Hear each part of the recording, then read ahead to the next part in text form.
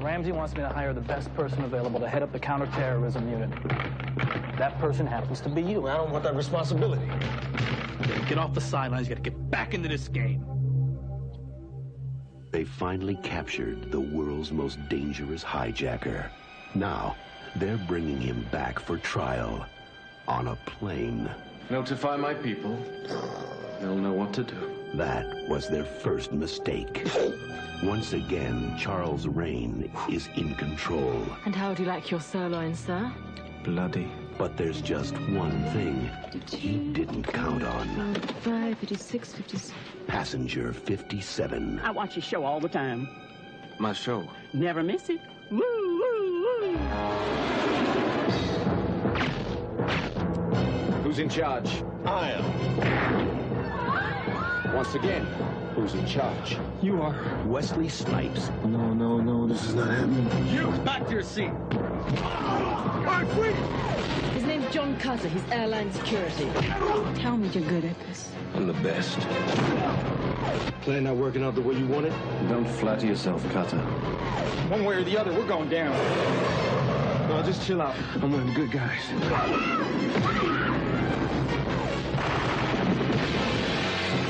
Didn't your father ever teach you never send a boy to do a man's job? Wesley Snipes. You need help? No. He's all mine. Passenger 57. You ever play roulette? On occasion. Well, let me give you a word of advice. Always bet on black.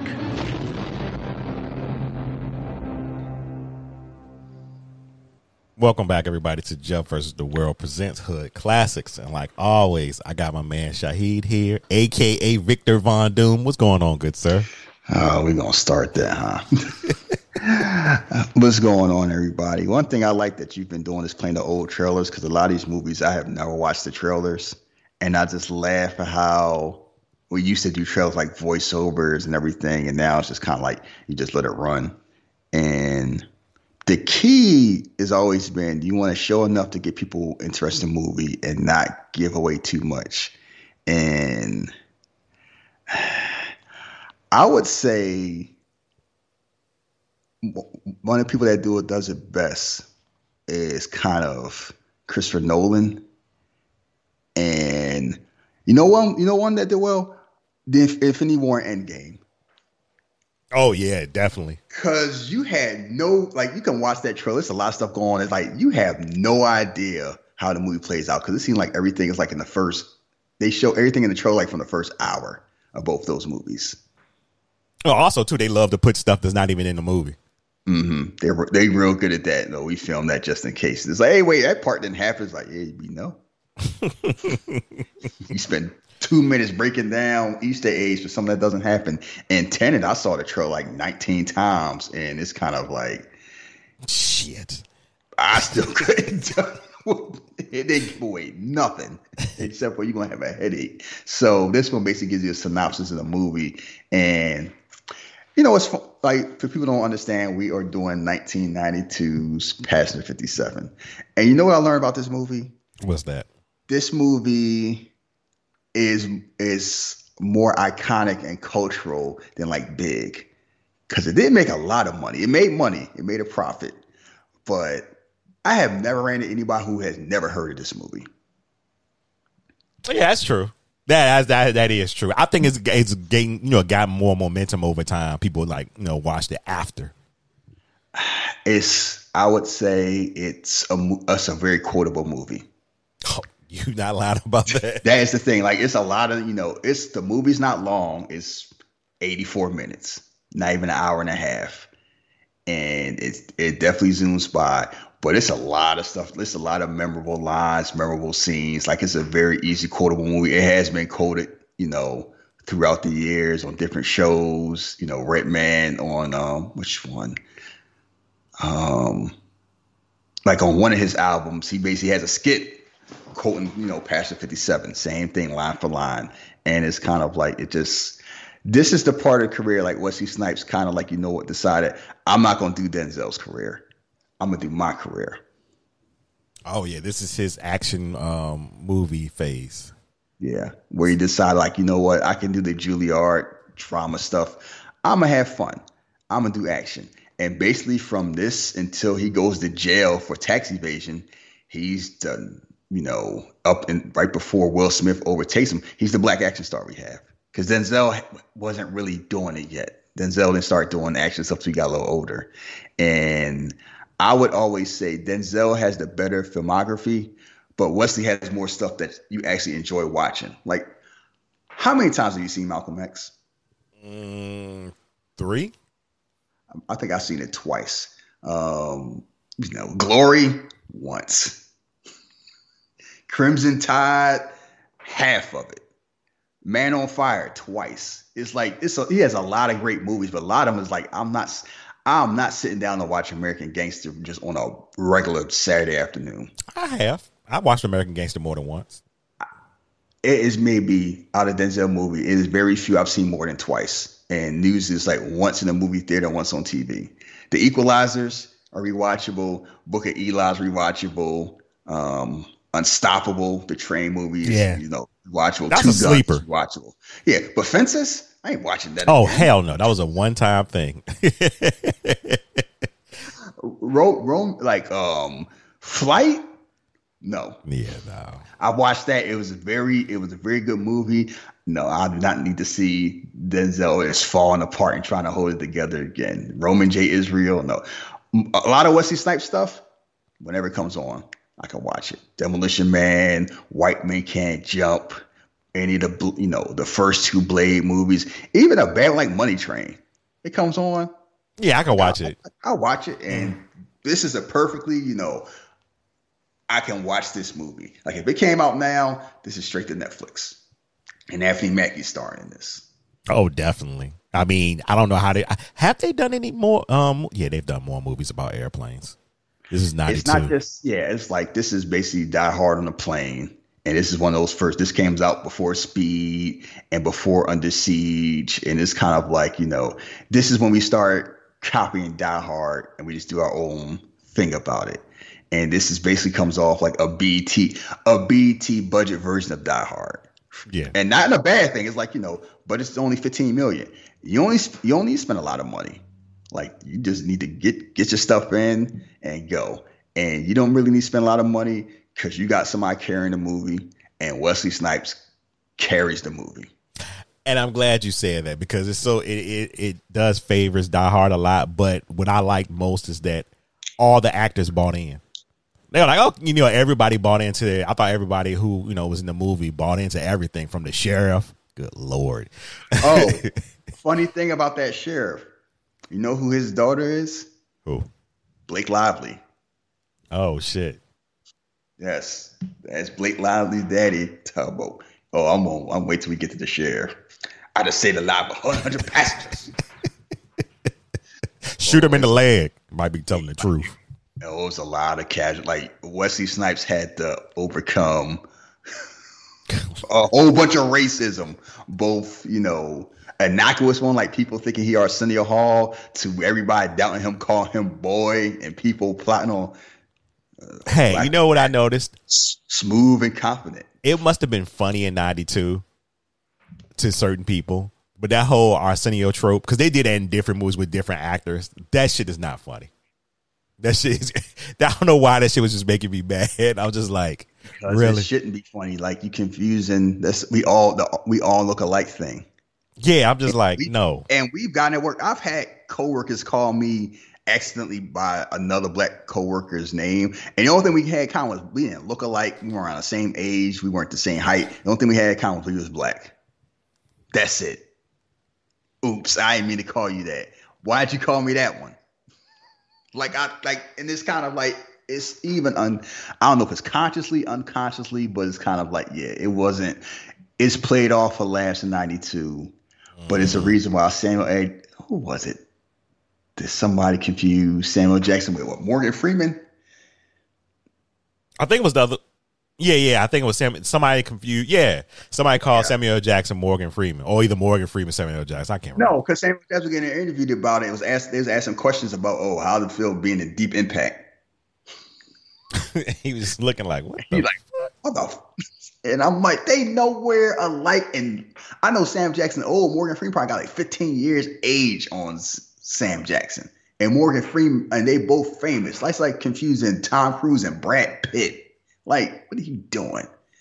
And so, no, it's a lot of racism in this movie. You know, they don't beat you over the head with it, but it's enough. Yeah, you just got to catch it. Some of it is just like you just got to catch it.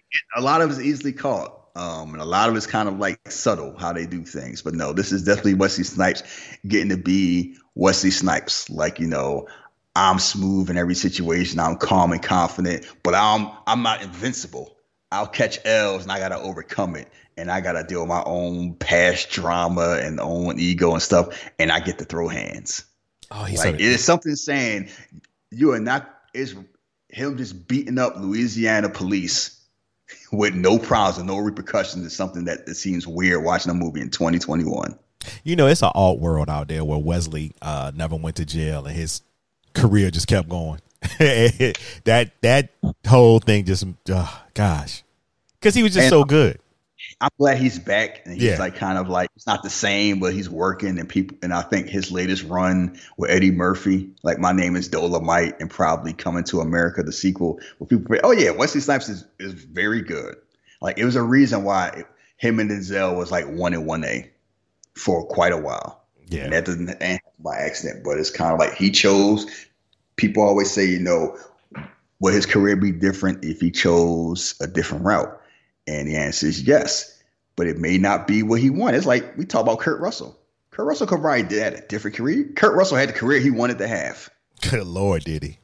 The thing about Kurt Russell is he may not have reached the peaks of some of his peers, but his career aged a lot better than they did. Because he could still do stuff and be fine. And like, you know, it's like, oh, Kurt Russell in the movie is not really surprising. You see Schwarzenegger in a movie, even now it's like, he don't got to act. So he just pop up doing support and stuff. It just seems weird because it's just Arnold Schwarzenegger. Stallone still want to be the man. Like, it's like, like he trying to drag out till he die. Him and aging gracefully does not go hand in hand. And Wesley's the same way. Like, he just lost a good peak, you know, and came back and like the whole landscape changed. And he can't fit that Denzel role anymore because when he was gone, Denzel went from I'm Denzel movie star to I'm Denzel movie star plus action star. Mm-hmm. So he's taking all those action roles that Wesley Snipes used to do, Denzel start doing, which is hilarious because like Wesley Snipes is a trained martial artist, like trained. Yeah, and he was one of the few kind of like, I can act and I got hands. That list is very short. You're right about that, especially for black actors. It was Michael Jai White and who else? And when I say act, I mean like act. Like, because Michael Jai White can act, but but Wesley Snipes is like, you know, I can act with Denzel Washington. Like, I can act good enough to get nominated for an award, like that level actor. It's like if Daniel Day-Lewis knew Kung Fu. Like, don't give him no ideas. Because basically, it was Wesley Snipes and Charlize Theron. Because I don't add Keanu, because Keanu can act, but Keanu can't act as good as they can. And I don't add Liam Neeson because Liam Neeson don't really have hands. He got, you know, cinematography. If I do enough jump cuts, I can fake to have hands. Yeah. And that's why I don't add Denzel to that either, because it's kind of like, you know, Denzel can do action movies, but he ain't Jason Statham. Yeah, he ain't doing his own stuff. Well, I don't think he's doing his own stunts, not at this age. Who knows? He may be. Yeah, so that's why I was like, Wesley Snipes definitely stood out, because it was like he had the total package where he could be a sex symbol, he had humor, he could act, and he could fight. He could do everything. Boy, when you say that, let me tell you something, ladies and gentlemen. Wesley Snipes, when it came to, I'm talking about like Jet Magazine, and when women talked about him, good Lord. It was insane how women just threw themselves at him or just talked about him. You would have, good Lord, some women should have called some charges. But anyway, synopsis of the movie. We're not done talking about the movie before we get into synopsis, because we left out some people. Oh, Oh, we left out plenty of people. One, this is Tom Sizemore before he went crazy. This is even before Heat. This is young, vibrant Tom Sizemore. You can tell. Like, I'm enjoying this movie. I like doing movies. Sly Del Vecchio. Just like quick talking, just the best friend trying to get him back and everything. Kind of like, I don't know if he a scammer, but that's the homie. I think I can trust him, but I still know he scammed his other homies, that type of vibe. Well, it's like, like you say, a rascal. His name is fucking Sly. You can't trust nobody like that. Like I said, you can trust it. Yeah, if you know his nature is like, I'm gonna trust it like 75%. To a certain, yeah. That's why he's snatching that check. Like, give me my money. I don't know why I found that so funny yesterday. Just the way he snatched it. Give me my check. Like, yo. You got Alex Datcher, who had it's funny. I saw her in this. I saw her episode of Martin when she played like a pool shark, and I ain't see her again. Yo, she was in that Martin episode. Yup. Damn, I wouldn't even think about that shit. And that's and I remember who she was. So I'm like, oh yeah, the woman from Pastor 57. And it's one of those whole things where sometimes it don't hit.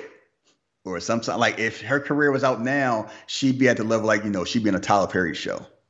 I just wonder why, though, because, I mean... You know why? It's only so many spots for actresses, and especially black actresses.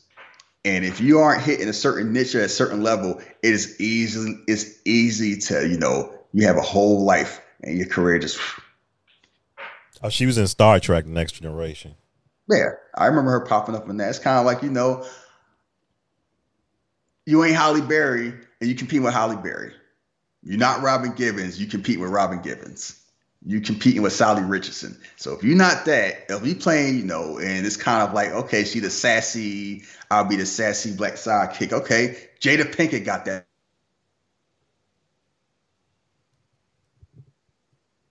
Then Vivica Fox has that. Like it wasn't like a whole bunch of black actresses was working. It was like those, and then you had like the Nia Long, Sanaa Lathan type run. And if you ain't hit by the time they start hitting and Megan Good start hitting, you out. You on TV. It's a reason, and it's not black. It hits black actresses more than other actresses, but it hit actresses in general. Like, when last time you seen Jessica Biel in the movie? Jessica Biel? Yeah. Shit. Yeah, it's been a while. 18 was the last one that I remember seeing her in one. And I think she might have did stuff after that, but it was like, and she's Jessica Biel. It's like, you have it's a lot. Olivia Wilde aged out. Think about that. She got direct movies now. They said she was too old to play Margot Robbie's role in The Wolf of Wall Street. Think about that, man. She was too old? They said she was too old for her to be believable in that role as the young wife of Leonardo DiCaprio. And she was like, what, 29, 30? Yes. Okay. Hollywood basically is telling Olivia Wilde, who is one of the most beautiful women on the planet, that she's too old to play, the sex symbol. So now she got direct movies. That's interesting. Because, basically, if once you hit over 27, 28, and you ain't Helen Mirren or you're not Angela Bassett, you grandma. That's how they treat you. You are granny. You see how people talk about Maggie Gyllenhaal? Well, we already talked about it. And they've been talking about her like that for a long ass time. She only in her 40s. They act like she in her 60s. Can't believe the most powerful men in Gotham was chasing that old bitch. That's people be saying on Twitter. That ugly woman. That's the stuff women got to deal with. So if she got to deal with that, Alex Datcher didn't have a chance. Yeah, you got a point. I mean, I'm not even going to beat around the bush. That's just insane. Because again, I've said this many times. She's not an ugly woman, so I didn't get into it. But whatever. Twitter is weird. So yeah, it's just like it's only so many spots, and also she can be an ugly woman in this movie because she starts around the same time frame as Elizabeth Hurley. Yeah. Yeah. That's all you gotta say. Yeah. I mean, what else more need to be said about that? That's right in your face. That's all you gotta know. Like anyone who has seen Austin Powers knows, or anyone who like read a tabloid and she was basically like, Mrs. Hugh Grant until Hugh Grant was messing around. And that's when the whole thing, like you with Elizabeth Hurley and you get that on the street, and it's like looks has nothing to do with that. That's the first, it's like that was. I remember when that came in and everybody like, Hugh Grant talking about, can't believe you got all that at home and you get down the street, and it's like, you want something different, it don't matter. You can use Chris 4 times a week. If you want Taco Bell, you get Taco Bell. It has nothing to do with better or worse. It's about what you want. And that's a shame that her career basically devolved from being I'm an actress to I'm somebody's wife. And I'm somebody's wife who I cheated on for a $40 streetwalker.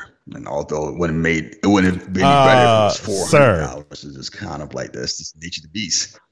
We are not going to use that word here. A lady of the night. Thank you.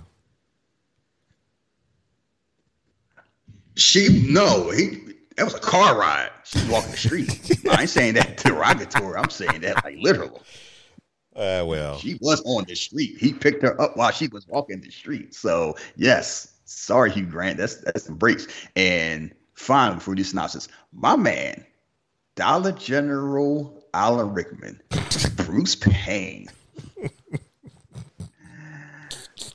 I don't know how believable this is, but I was reading his Wikipedia, and he was talking about how he was in the running to be Bruce Wayne and Batman. Fuck out of here. I ain't gonna say it ain't true, but I can't see it, and maybe it's because my mind won't let me see it. But he just screamed villain. That's what I'm saying. That's the thing. It's like one. It's not only that. It's like a blind Bruce Wayne don't hit. We never had a blonde one for a reason. That's what it is. I mean, you can dye your hair. It was like Bruce Payne I make jokes because it's easy to compare him to Alan Rickman because like this is Black Die Hard and he basically playing, Hans Gruber. But he playing sleazebag Hans Gruber. Yeah. This dude is a sophisticated dirtball. Like he is just lusting over Alex Thatcher, the whole thing, licking his fingers, you was there. Then you get in your dark little place. And he rarely raises his voice, but when he does, he makes stuff work. And it's just kind of like he just got an iciness about him. Like I'm having a blast just fucking around with these people. He definitely is, especially Wesley Snipes. And we'll get to that scene, but and it's funny reading the reviews about this. They point out Wesley's performance and they point out his performance because, it's like, he is eating scenery and he is definitely like, I'm too big for. He's enjoying being in this movie. He is having fun and it makes the movie fun. Yeah, it makes the movie very fun because the fact that this movie came out almost 30 years ago. And I can remember most of his lines about watching the movie. That's all you gotta say. Like I remember his manner because it's kind of like he's a snake, and it's like I pretend to be all prim and proper, but you push the wrong buttons, he loses his mind. Don't bring up my father. Don't ever talk about my childhood. He getting hated, but the rest of the time was like he cracking jokes. Like he'll crack a jokes like, wouldn't want to risk the lives of all these wonderful people that blow some of my brains out. Mm-hmm. No problem, and smiling about it. Yeah, that scene was just fucking wild. And had hands, which was very, not gonna say rare, but a lot of times that last boss, that villain in the end, did not have hands. Man, he was giving Wesley the business. Yeah, they had Wesley. You getting choke slammed on a plane, Wesley. You gotta step it up. Thought your hands were better than that. He needed that level up. When did you first see this movie? I want to say I saw. I didn't see it when it came out in '92. I want to say I saw it way later. I did not see it till maybe 96 or 97. It was a while. I saw this in the theater. Yeah, I didn't see it in the theater. I'm surprised. It's one of the few movies I remember seeing in the theater, but probably maybe a month or two after it came out. And then It used to come on TV all the time. It used to be in the cable, like every now and then, it's on like the cable rotation. And I think I have it on either DVD or Blu-ray. And right now it's on Netflix. It'll be gone by the end of the month. But it's kind of like, yeah, it's an easy watch. It's 84 minutes is the perfect time. And I say it like it's a Netflix movie because like if it's 84 minutes is the time how most Netflix action movies are. And a lot of Netflix, its best movies are when they take B movies and throw a whole bunch of money at it. And they don't try to do extras. Like a lot of the action movies, like, we're going to take a star and we're going to make a track, we're going to make a movie. They don't really make it in a movie theater anymore. And boom, that's what we're going to do. When they try to put too much dip on their chip, it's like you get six underground. Like, you get Michael Bay and it's like, nah, you shouldn't have gave him all that money.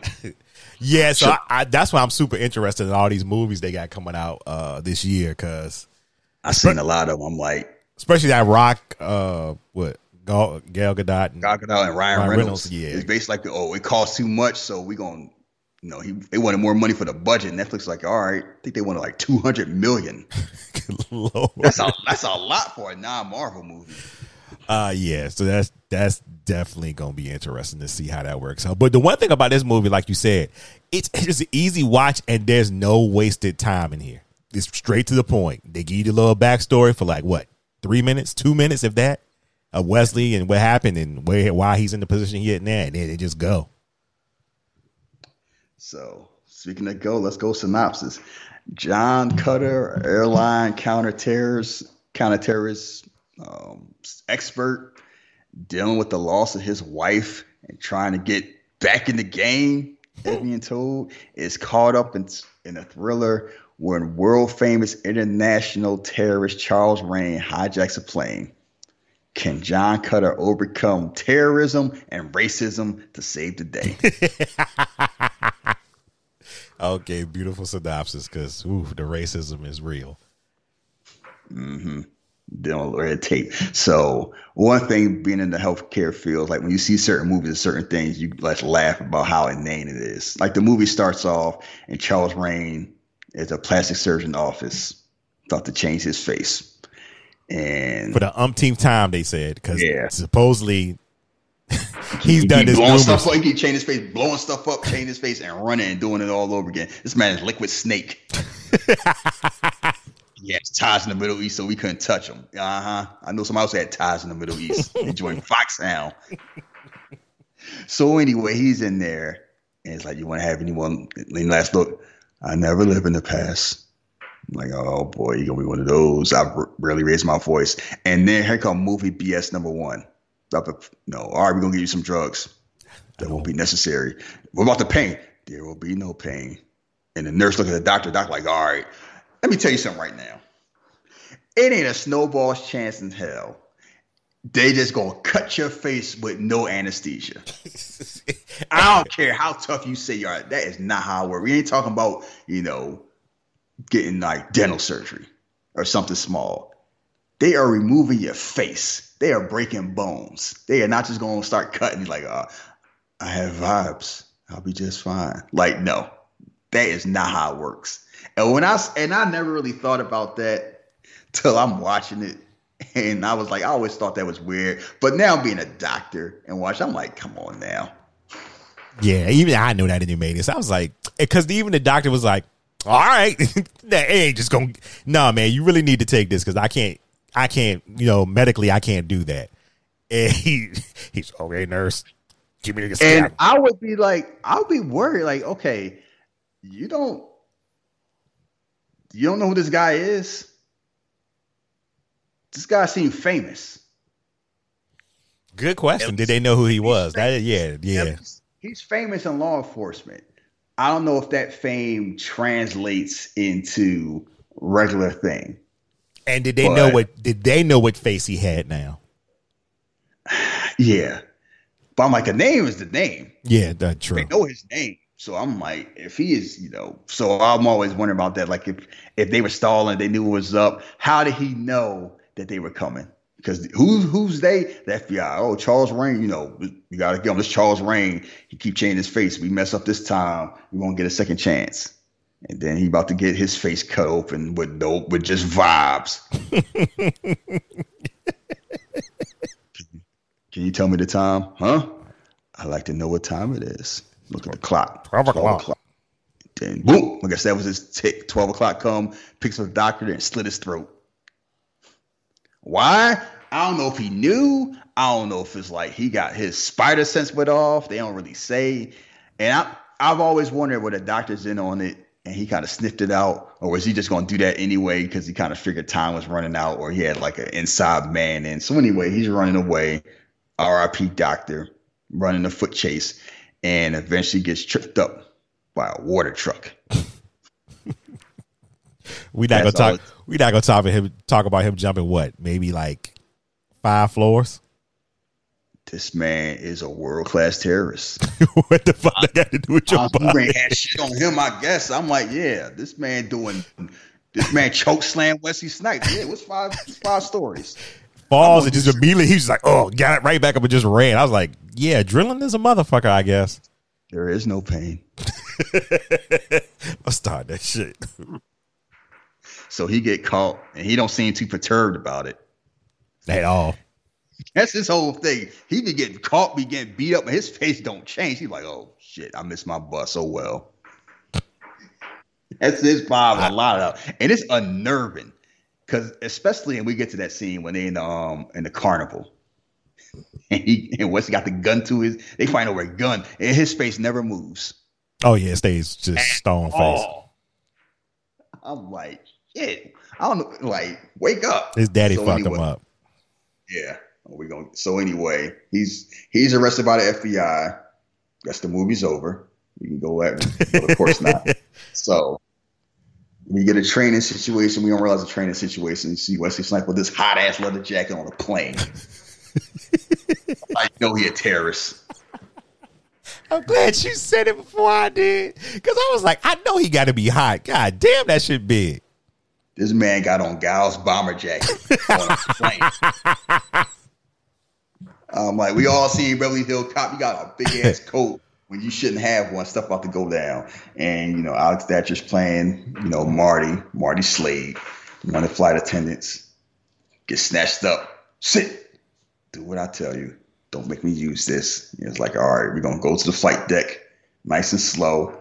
Then all of a sudden, she want to be a hero because, I guess the flight deck got her money too. It's like one of them bank tellers, like, I got to save the bank's money because it's my money. And you know what? I ain't surprised. Go on Twitter, think about how many people, when you bring up $15 an hour minimum wage, and see all the people talking about how that's a bad idea, how can you do that? Cheeseburgers don't cost $28. They're the same type of people calling the cops when you rob the bank. I've seen that shit and I just ignored it because I think people who say that shit they are fucking insane. Something is wrong with them. They feel like, no, it's a 2-part thing. They feel like if they make that money, then they'll make more than what the person's making currently now. So instead of them making more, they want the people to make less. And 2, they like, well, one day I'll be rich. So in the meantime, I'm going to defend rich people. Stupid. They don't give a fuck about you. So anyway, she subdues them. The U.S. Marshal pops in. Everybody clapping. Everybody except for John Cutter. Turned off. Cut it off. What was you doing? I was improvising your techniques. She thought she was like, ha, ha, ha. I'm showing you a little something. Getting a little laugh. Everybody clapping. Black men don't like when black women up in them. Oh, what's your name? Slade, but my friends call me Marty. Whatever. Look, Miss Slade, Miss Hawkins. Yeah, pretty much. New Jack City voice. Next time somebody put a gun to your head, you do exactly what they said. Otherwise, you could have been dead. And she basically like, this is what I'm doing my day off. So some ex cop telling me what to do, bothering my vibes, like fuck out my face. So needless to say, they don't like each other at this point. You get a lot of that. Yeah, it's funny how that worked. You don't like each other in the beginning, you be loving each other at the end. Mm-hmm. So Sly's like, oh, chill out. She remind me of Lisa. What? Oh, you're like Lisa.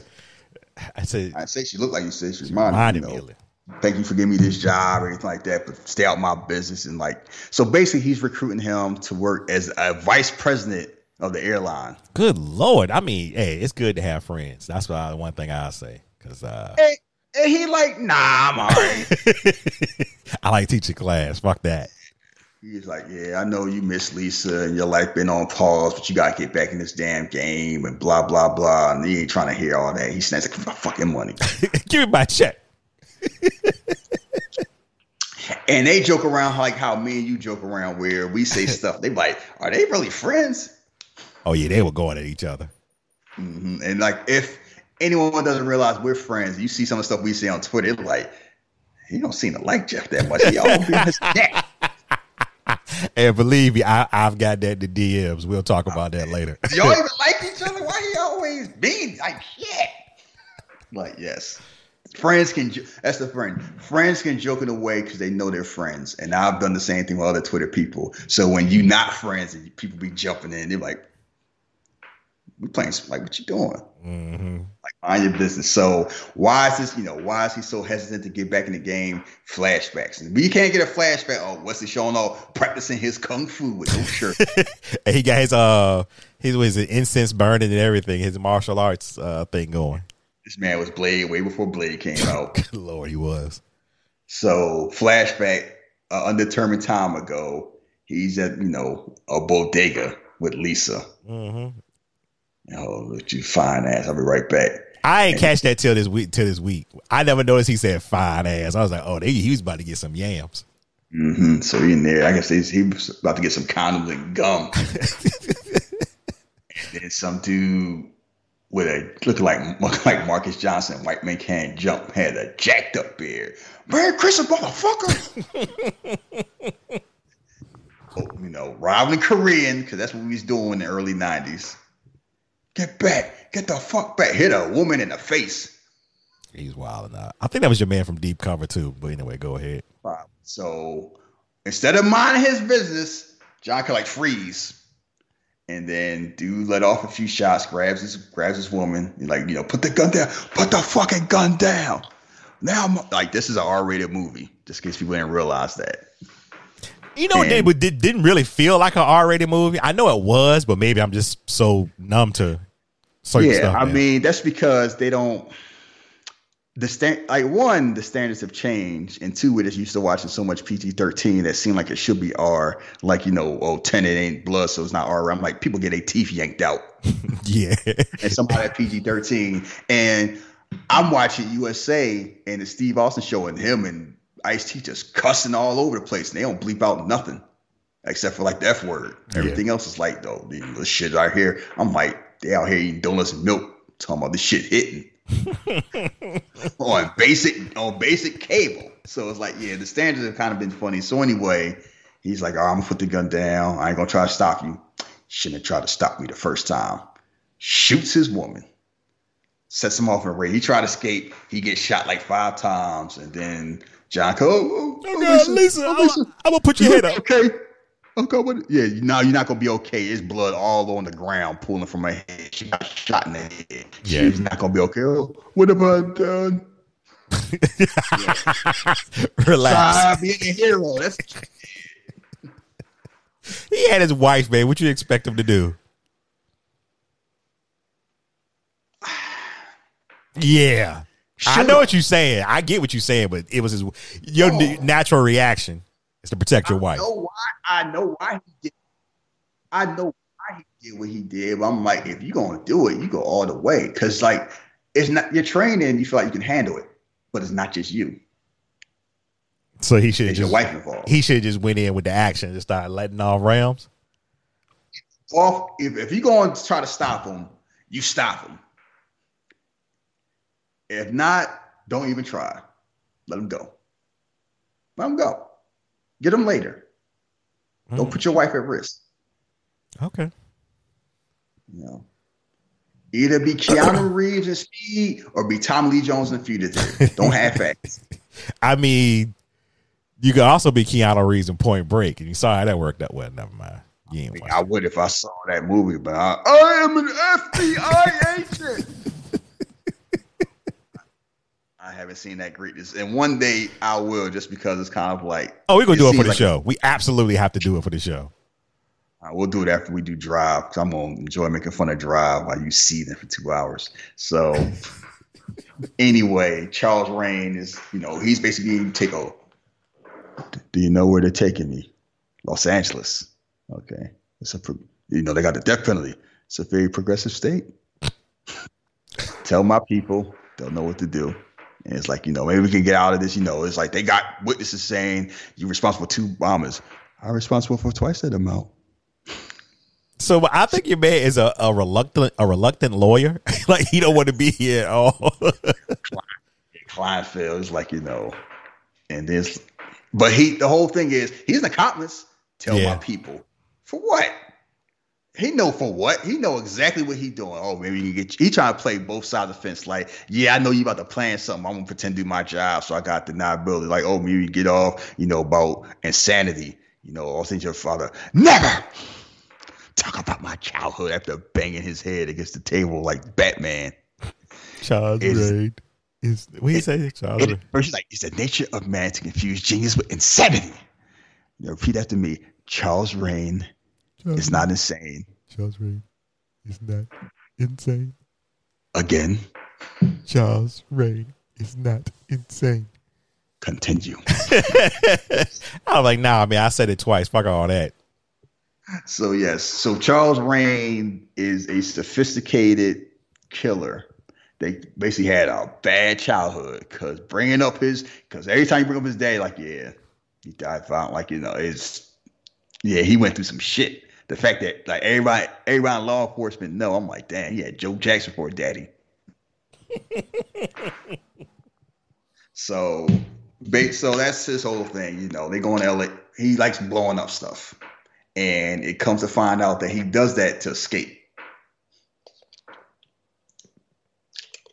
He just blew it up for the vibes, sneak out the back door. So anyway, the job offer there, he has an interview by my man, Bruce Greenwood. He always in some position of power. Sometimes he's on the right side. Sometimes he's corrupt. He's always a cop, an admiral, an executive, a military officer. Sometimes he's a good guy. Sometimes he's a bad guy. Yeah, he can play it all. And this one, he kind of like, he's opportunistic. He ain't bad, but he ain't necessarily good either. So the job interview is like, everybody's been hijacked except for the Israelis. But when the fucks, they only let them on the plane. You're like, like John Cutter, he's the best I ever worked with. He's like, all right, you got the job. If you still want it. And I'm like, this is a come up. This man said you can come and have an early vacation. What? Let me tell you something. When they like you, they throw the money at you. Because I would say when I went from a contractor to official civilian, they threw me a signing bonus. 5-figure signing bonus. Oh, I love it. Back when pharmacists weren't getting signing bonuses anymore, they kind of went away. And they was like, nah, we need you to fill this spot. We're going to throw it up. They threw the bag at me. Mm-hmm. And when they like you, they pay you. When they don't, it's like, nah, we can't give you a raise. Bootstraps. You can't give you full time. You're going to work 38 hours just so you can't get health insurance. Good Lord. The ghetto. Oof. Yes. So that's his whole thing. So he's accepting the job. He's going to get on the plane, and he's going to be on the plane with Rain, and they don't even realize that, I got a secret for you. Tell you get back.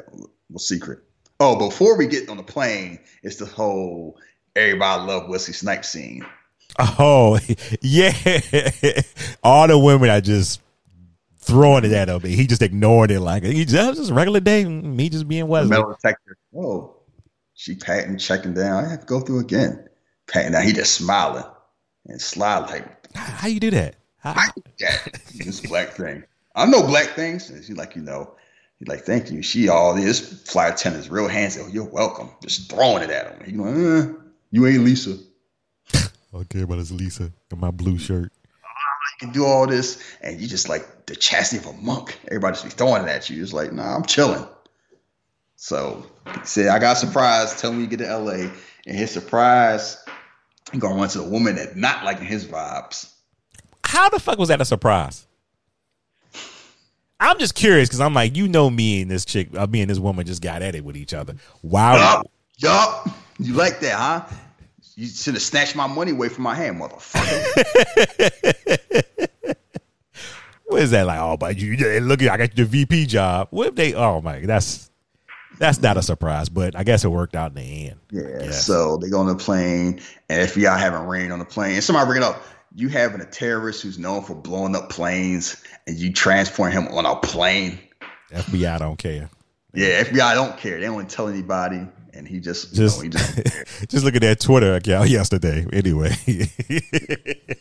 happy MLK Day. What? I was like, what joke I made? Happy birthday, Vision. Thanos. Good Lord, that sums it up right there. That's basically what it comes down to. Like, you don't get to wish him happy. The audacity. That on us. Yeah, it might not have been you specifically. I wasn't working yet. I wasn't even born. Yeah, you still a part of it. I don't give a shit. Everybody know.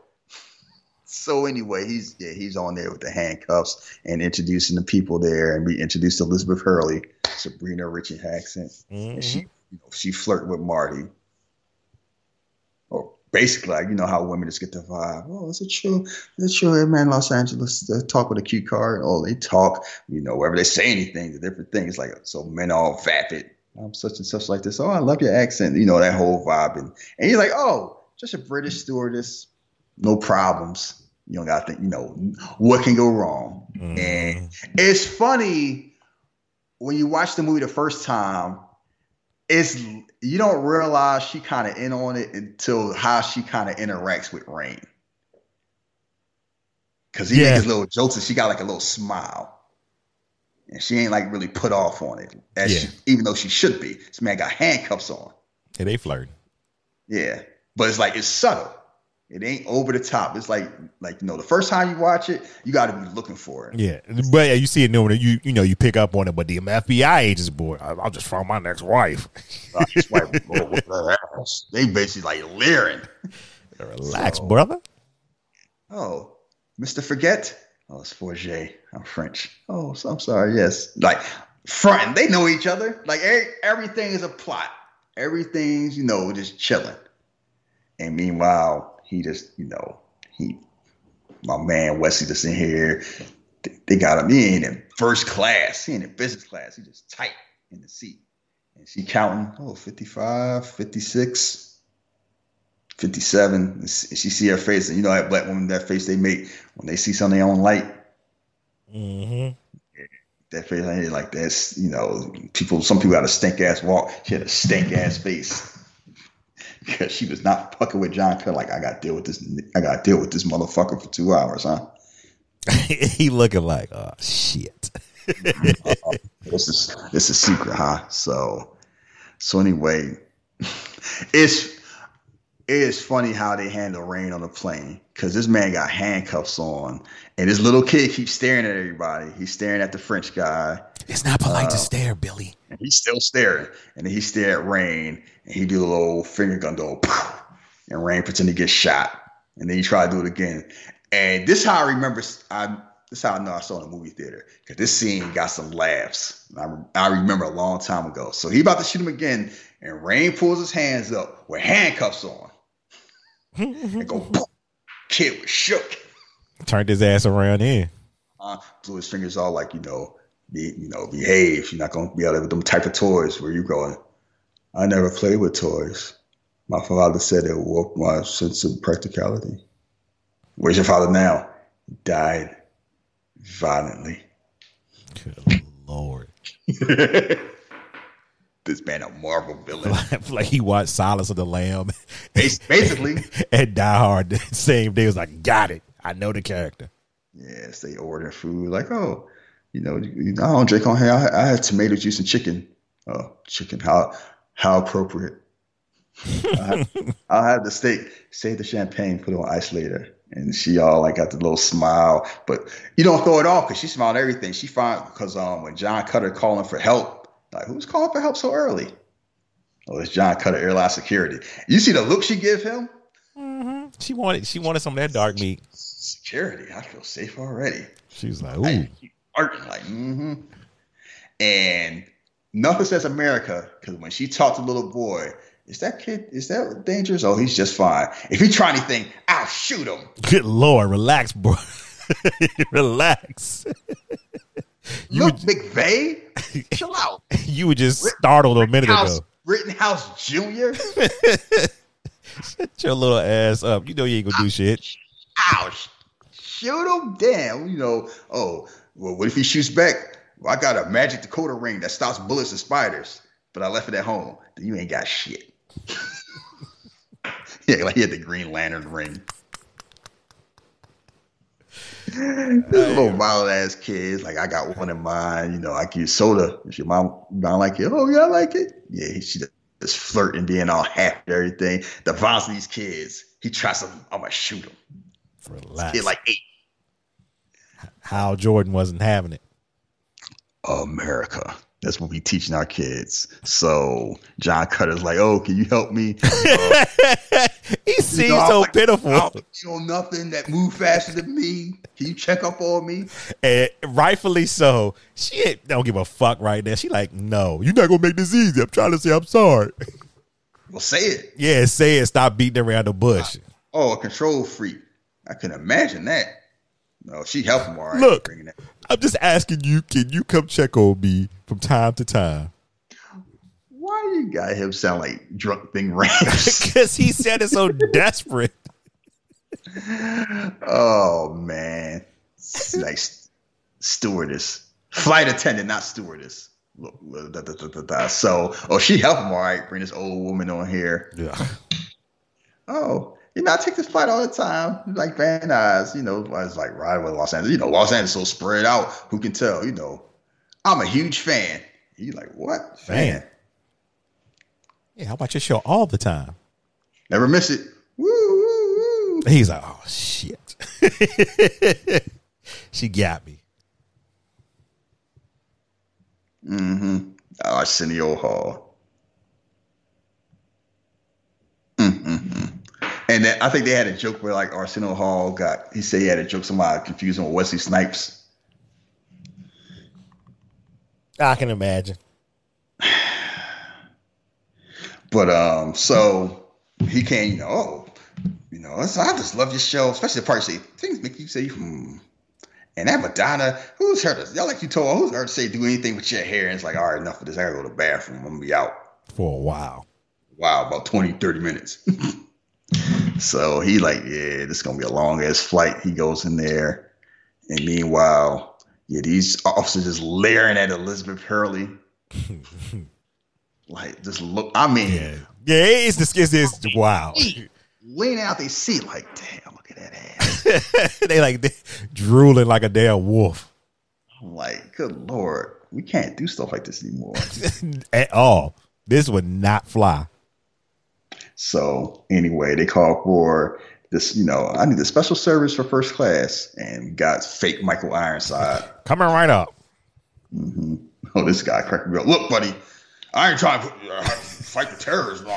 All I do is just give some food, give them some grapes, some champagne. I ain't fighting them. I think you better do.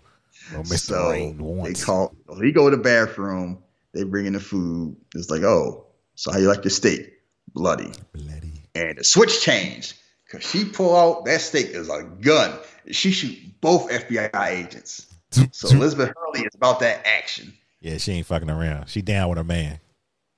Shoots those two. Mr. Forget, shut up. Be quiet. Got the gun. Old dude with the Michael Bolton perm.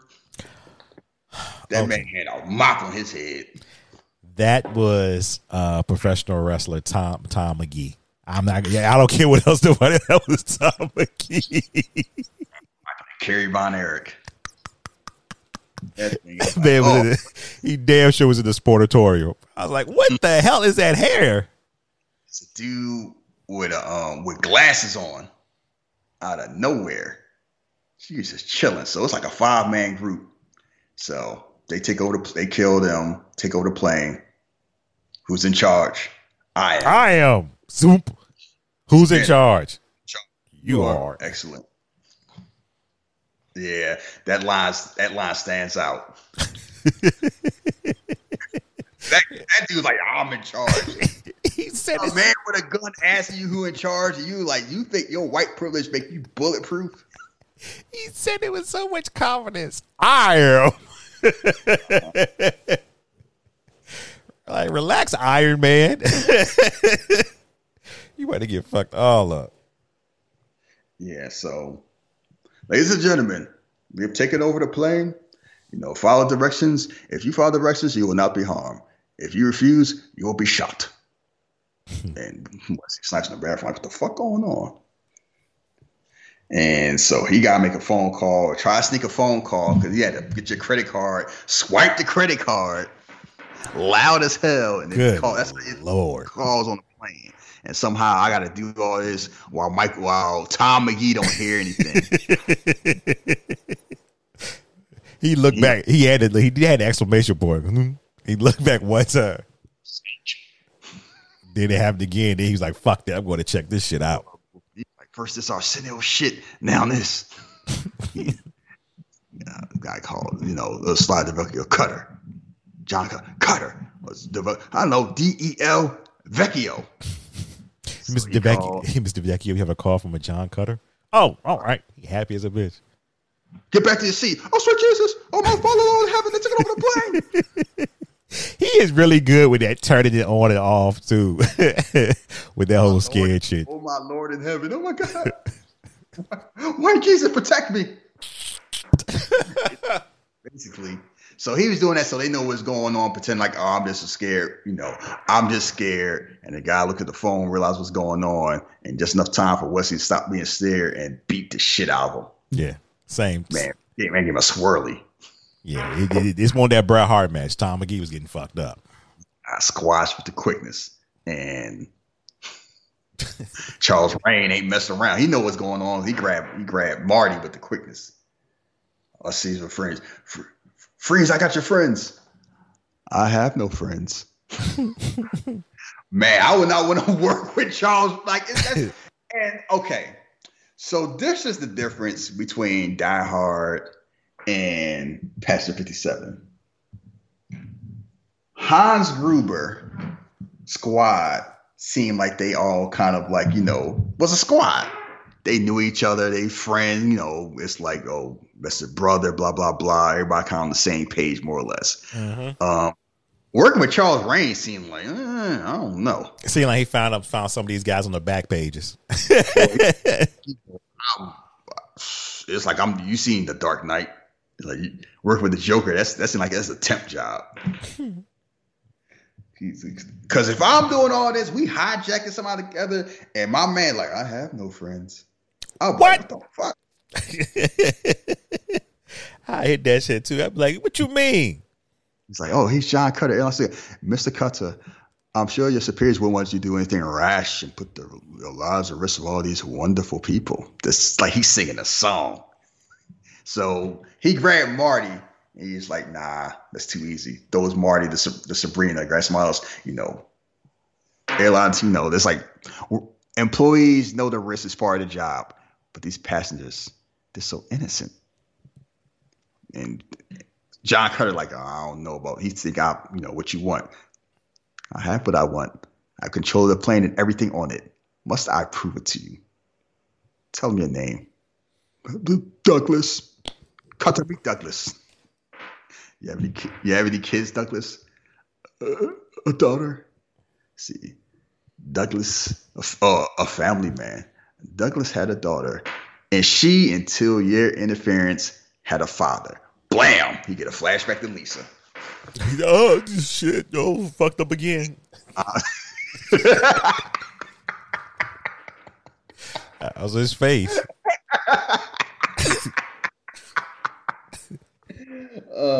Wowzers. He basically made the face. So Douglas dropped. Then he grabbed somebody else, a woman. Okay. He's going to go up and down the ramp. Now drop the fucking gun. And he dropped the gun because he realized, I am out my element. He going to shoot everybody on this plane. And I'm just holding Michael Bolton. This ain't working. So he drops the gun. And just to show Charles Rain says, I don't have no friends. He meant it. I loathe incompetence. Shoots Shoots homie in the chest. Yeah, time on to get out of purpose. here. Yeah. Just for getting caught. And about to shoot John, and somehow Marty got the one up on Sabrina. They run, go to the elevator. They go down to the elevator. He make a phone call because Vincent waiting out there. Oh, grab all what you doing? Oh, I just worked out here, buddy. Give me a break. I just sent food up, snacks, shit like that, peanuts. Snacks. Just give me a break, pal. All right. He's like, all right, let's find something sharp, a knife like that. I risk my life fighting no terrorists. Hey man, you gotta help us, man. That's basically. Nah, he's like, this is not my pay grade, not my face. And then he can't help himself. I think we should do what Mr. Rain said. Why he give him a hit? He should have stabbed him in the back. Yeah, that was stupid. Like, why did you even bring up his name or anything? Like, because he's like, how the fuck you know his name? First, he look at him like, he want a terrorist. Like, nah, I want a knife fight. I want to stab this Negro. And it go as well as you think it go. He get the shit beat out of him. Wesley should have killed him. This man lasted a little bit too long in my book. Oh yeah, he could have saved a lot of lives, and the other black person with lines in this movie when he got shot. But nah, he wanted to be, So he's fighting.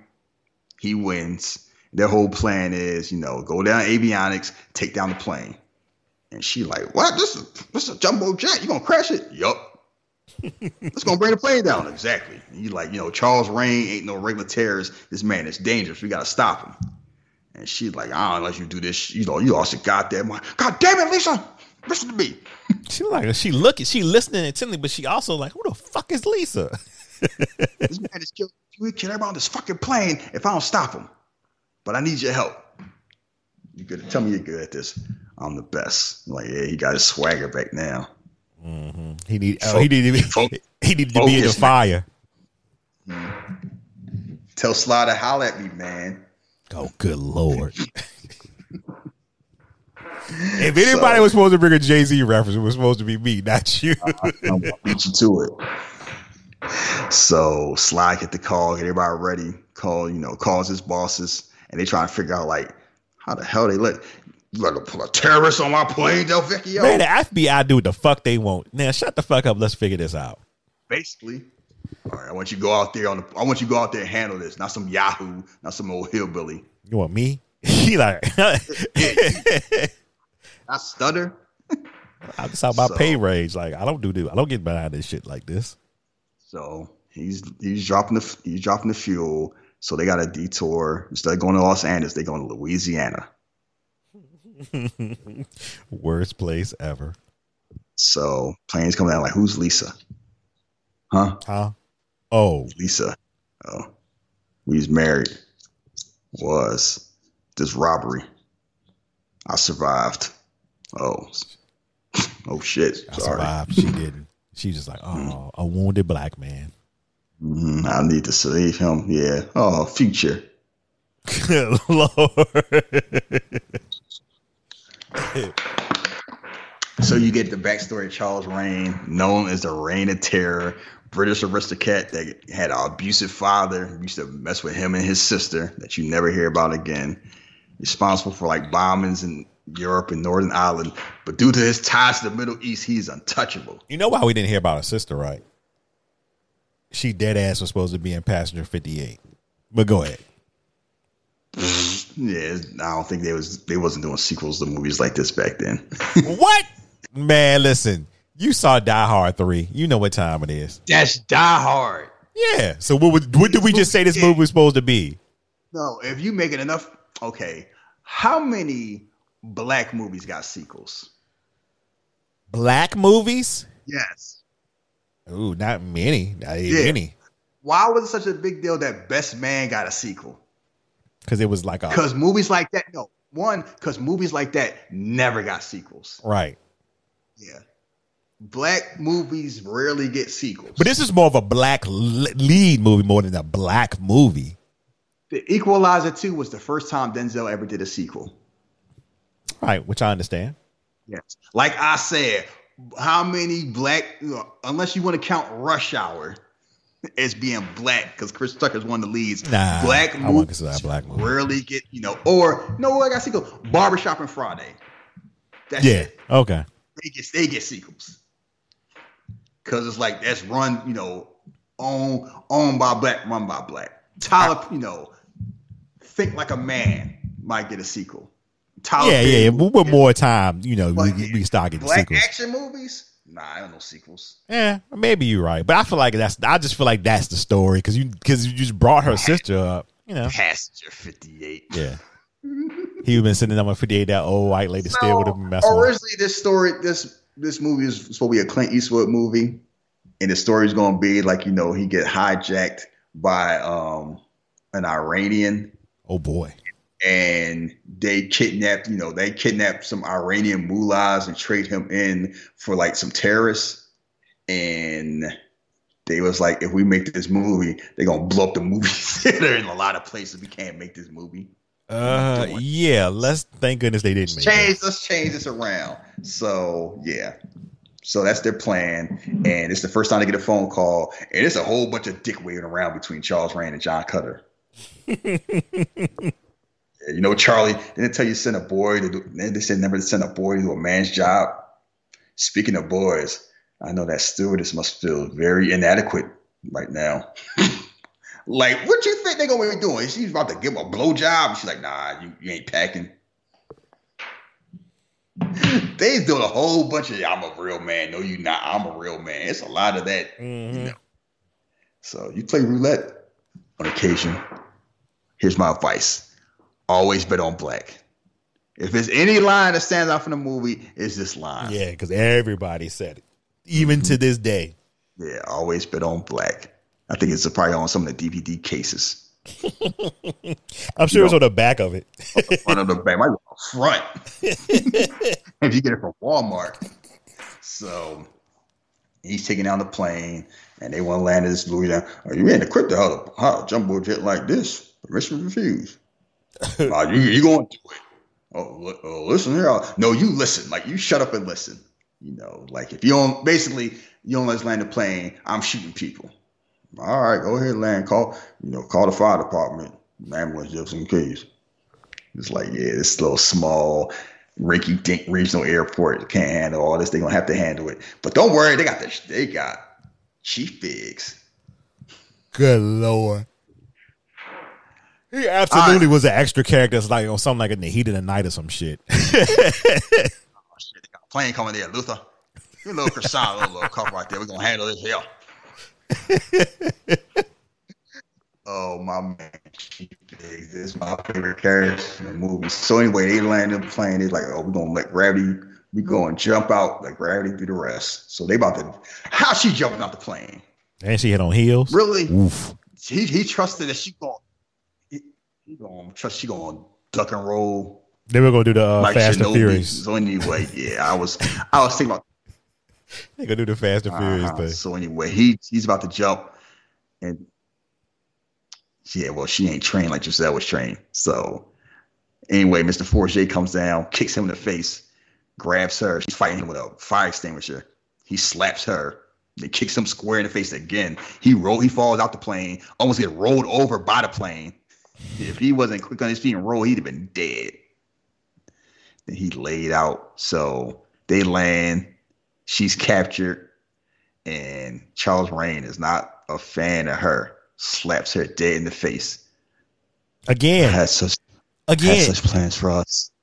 In these fucking movies back then, they were just smacking women all the time. It is just like weird seeing it now.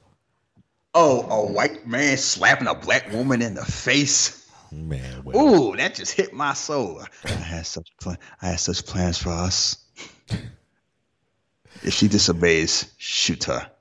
Yeah, funny he says that and then lusting after her and then damn near ended. Did it make a difference? He would have shot her still, like he said. No, Martin, I'm gonna kill you during. Like, her being dead ain't gonna stop him from getting his swerve on. He let her know quite clear. Oh, disgusting ass. Good Lord. So he on there runway. What you out here doing the runway, boy? What you think? What do you think? jaywalking. Listen, the hostages on that plane. You gotta help me, man. You gotta do something. We gotta do something. Come on, here's shit you gotta say, boy. Now lay down, put your hands up. I'm already laying down, asshole. Man laid on the ground. They hit him with the where your papers, boy? Exactly. Who you belong to? Like he crossed the Mason-Dixon line the wrong direction. Good Lord. So he's taken in, and Mr. Biggs is handling this. So we get a call. Tell him, all right, I'm Leonard Biggs. I'm in charge. All right, I need fuel for the plane. I don't know if I could do that. Didn't you just say you was in charge? that's a little bit above his pay grade. I don't know. I gotta talk to somebody. Well, why are you talking? Oh, I got plans to kill people every 5 minutes. Look at the window. Toss off the pilot. I've already killed 5. Every 5 minutes, I keep 5 more. They'll be cleaning up. I keep giving you bodies. All right, hold on. Let me don't talk about this. I know I can trust you. You give me like this, you be responsible for saving the lives of 100 people. No, I don't know. All right, fine. I keep shooting people. All right, I'll get you the trucks. Just chill out. And he's like, yeah, that's a wrap. This dude easy to handle. He's like, oh, you sure you're the FBI boy? You gonna call that? Hell no. Think they can do any better than me? Oh boy, he's very proud of the work he's just done. I just, you don't know why? I just saved the lives of 100 passengers. Why did he say that like that? So irritating. Passengers. Mm-hmm. Then John Cutter come in. What you doing? Like, who no. Don't do that. John Cutter didn't come in. John Cutter got dragged in. Yeah. Before we get to him, we gotta forget about old airline bosses. Like, all right, I got a plan. If the media asks, if this worked right, tell them the Cutter was always on the plane. He was undercover work for us. If it don't work right, don't say nothing about Cutter. I handle it. You all right, Sly? Are you all right? I guess. It sounds prudent, but the way it come off, it seems sleazy. Yeah, like, nah, I'll handle it because he ain't started working for us yet, so. It seemed like he just want to, I'm all about image. Yeah. So, anyway, that's the plan. You get dragged in. I'm John Cutter, airline security. I gotta say, you're doing a piss poor job of that, son.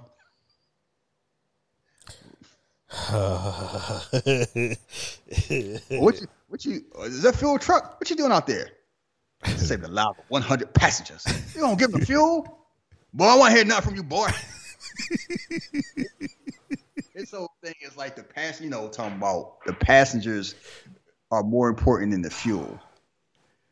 Oh my goodness. Yeah, go ahead.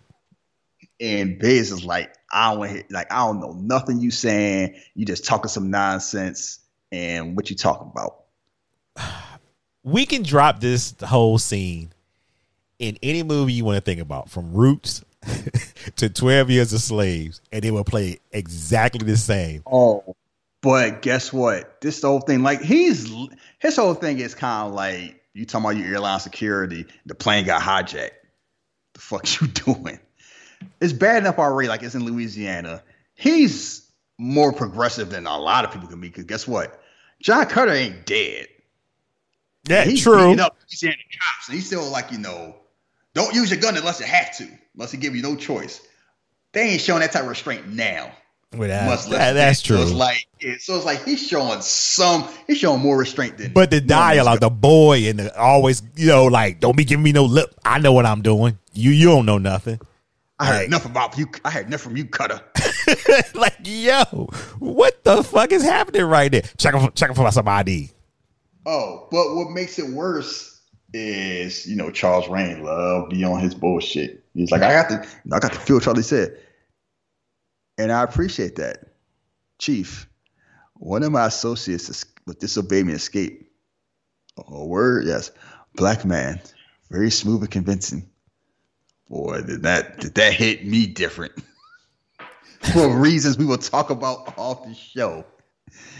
Smooth ass turned around and pulled the Roscoe out on him.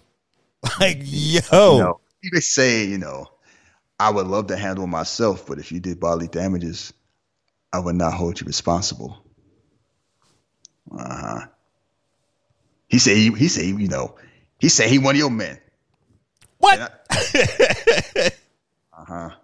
Oh, because it reminded me, it's like, oh, I'm airline security. Yeah, and I'm Elvis. Good Lord. It's like, let's see your ID. This don't say nothing about security. I was former head of security. Like, all right, now his story. He sounds like a flim flam artist. Yeah, then the story started fucking up on him because he's like, shit. All right, yeah, take him out. Like, I heard enough of you, Cutter. Take him downstairs. Lucille, maybe some of that fresh coffee and a bunch of buffering. So they take him all out, and his Luther and Earl think it's like, you can't let him go. Heard enough of you, boy. Oh, yeah, you hear that, boy? They really got into that. Shut your ass up, that's boy. The last time he said boy, because he beat the shit out these cops, tossed them down the steps. Got away with. Surprise! I don't know how they don't have CTE, much less being dead. He threw one down the steps. He threw one over the steps, over the balcony. Yeah, how they managed to get up that fast. Oh, he got away. Then somebody, stop, freeze. Imagine you get spin kicked in broad daylight. He did the Sweet Stan Lane 1, 2, 3 kid. Roundhouse with a leather. He still got that same leather jacket on. It's hot, man. It's hot. He hit him with a roundhouse with Levi's on. Stole the bike, escape. Oh, he got away. No shit, Earl. Go to the fairgrounds and find him. You want me to send more men? Why is that, Luther? Say have more practice whipping on your dumb ass. Motherfucker hot. I laughed. I rewound and played that line like 5 times. The venom he had at his subordinates is hilarious. Man, we got employees that just fuck up. So it's like, look, this is the best I got in this town. Yeah. So he had more practice whooping your dumb ass. He's like, all right, if he get you in trouble, shoot him in the leg. You might be telling the truth. Good Lord. They are off. So anyway, they are off the plane making arrangements, and I'm trying to figure out what were they planning? Why did they get off the plane? I don't know. I think what happened was they were supposed to escape, and then Sabrina Forget was going to find their own way out. I guess. Yeah, because I'm guessing that the end point was, worst come to worst, we parachute off the plane and blow it up. And everybody think we're dead, and we just escape in the sunset.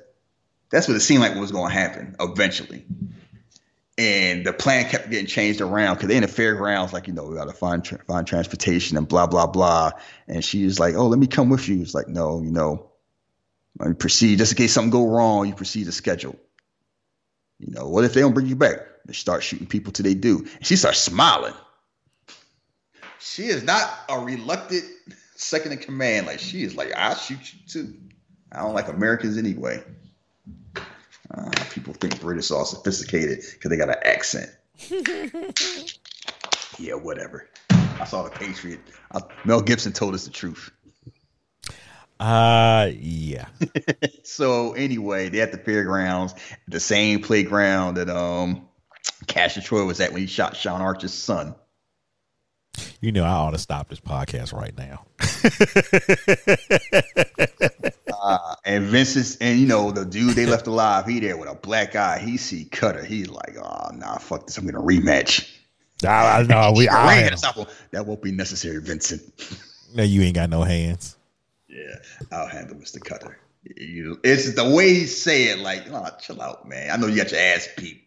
Relax. We got stuff to do. So they doing a little cat and mouse thing. Is Vincent, the dude that was reading the magazine while I was on the plane, and Rain stalking him. So dude with the magazine chasing Cutter, and shots go off. He dies. I think it was like on a Ferris wheel or something. Yeah, for love. Ooh!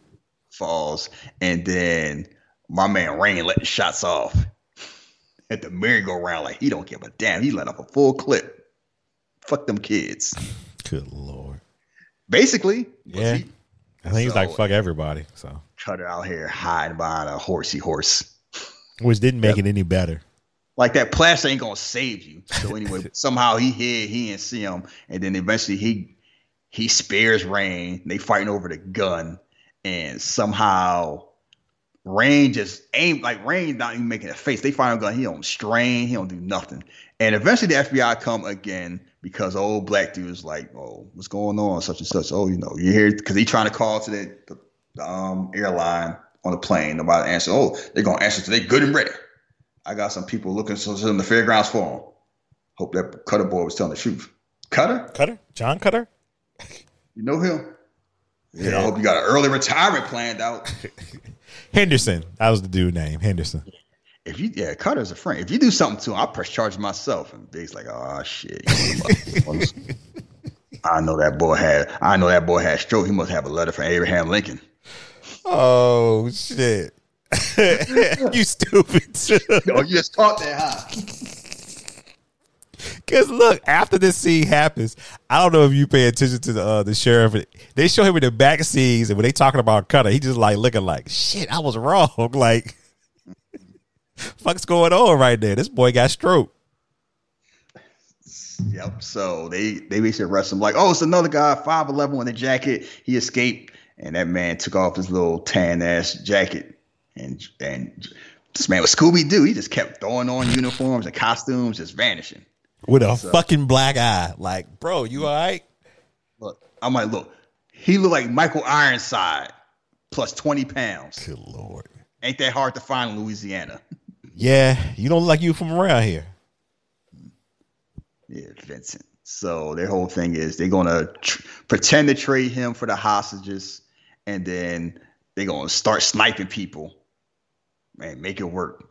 People die. It's like, we got this. Sly, like, I don't know about this. This seems kind of risky. God damn it, Sly. You didn't see what I saw. This man asked him about his family. He was to blow his fucking brains out. This man is, they saying this man is dangerous. You have no idea how dangerous this man is. And the airline people is like, you know what? This man going to blow up the plane to escape because it ain't the first time he done something like this. So they trying to end this as smooth as possible. Sly, like, I don't know, y'all playing college. Like, we got best sharpshooter. Don't worry about this. They ain't gonna miss. Yeah, because Cutter was like, I know how they look. So once I give y'all the word, basically he take over command. So whatever he say, that's when they gonna move in. So it was like, all right, I'll make the deal. So he feel like that he did it, that he convinced me. Yeah, and then we get this whole speech. Oh, yeah, but first, before we get the speech, he is like, I'm gonna, you're gonna give me the people and rip your fucking throat out. While we're here talking about organ donations, you might have to wonder about all the passengers of the plane. If I'm not released, you'll be cleaning up that cockpit for a very long time. And then smiling like Seth Rollins. This man had a shit grin like, yeah, nah, I'm gonna kill 100 people. What you gonna do about it?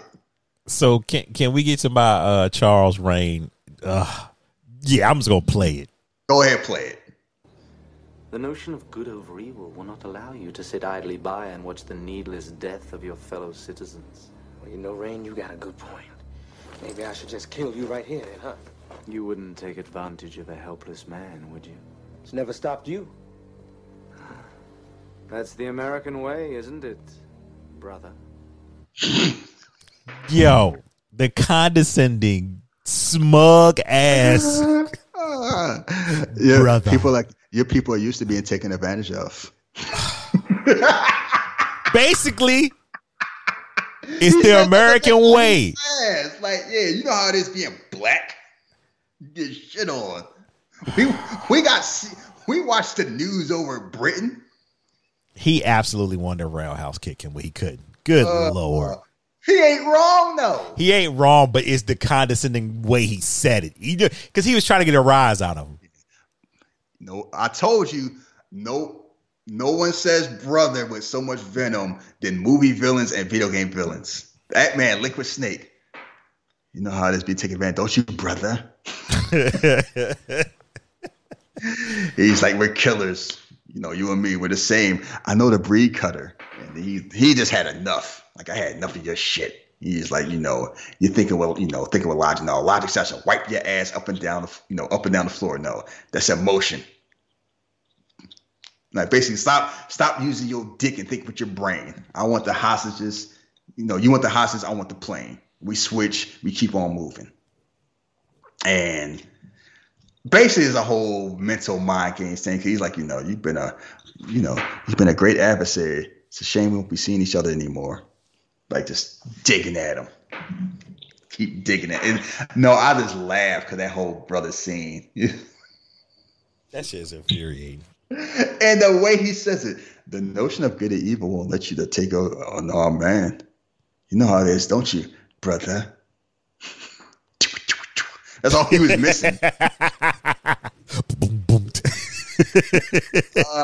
And he do it. It's like Bruce Payne is just munching on this scenery, but he doing it like a real subtle way. Like he screams and shouts sometimes. Most times it's everything all cool and relaxed. And it's just that's what make it more infuriating because he's doing like a smug ass smirk. You know what it is? Triple H. Post Attitude Era Triple H. Yeah, where he really didn't yell. He didn't do all that DX after DX stuff. He just talk for 15 minutes. People like you don't get title matches. Oh boy, let's not go there. They're entertaining. They just, dance. That dancing thing, I just love it. I eat it up. Shit's hilarious. But hey, people love Papa H. They forgot about that. That says a lot. I'm like, yeah, it took a long time because there's a reason why we didn't. But I don't get derailed, but I tell people all the time, people think about the Attitude Era being filthy in WWE. I'm like, no. Post the Ruthless Aggression Era at WWE is some of the filthiest shit I ever seen. Yeah, I'm glad more people starting to post more stuff. Post that thing, Stephanie. Remember all them dinner dates when I was 17?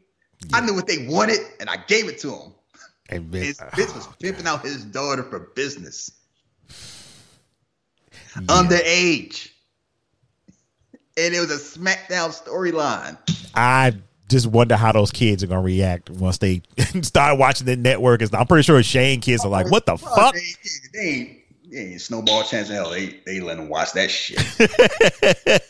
Shane, you can't watch this. You can watch a match, but you can't watch this. Anyway, so they go along with the plan. So the whole thing is they're going to pretend to let him on the plane. And then when they see Forget and the other squad, they're going to start popping them off. Cutter going to run on the plane. They're going to throw a flashbang in and do it. Same like executive decision, same plan. They always got the same plan. But it don't work because one of the start receivers is Vincent. And he popping off. He shoot two people. Yeah. He take a shot. Bob had this. I thought he was going to die.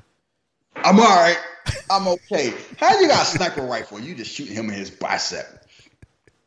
You aim that trash. But he was out though. He ain't do nothing else. No, you know what's funny? He gets shot in the arm. He's like, I'm okay. And then later on, he got an arm wrappage when he talked. He got a wrap around his arm when he gets shot. Yeah, by the time they get Sabrina in, he don't got nothing. Yeah, it was a flesh wound. He all right. But damn, he got hit. See, if that's that gun Taraji Henson had in Smoking Ace, that man would have flew to Georgia. He would have had no arm. That shit would have been gone.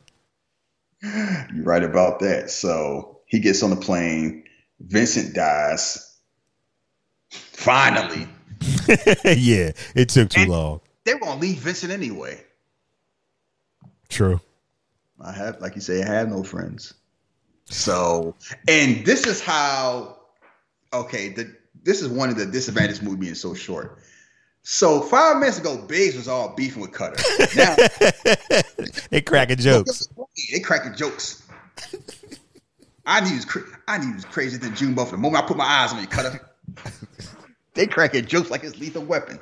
Thought you Southern biscuit eating corn pone guys could, drive that lie. That sounds like a challenge. I had a challenge like that since high school.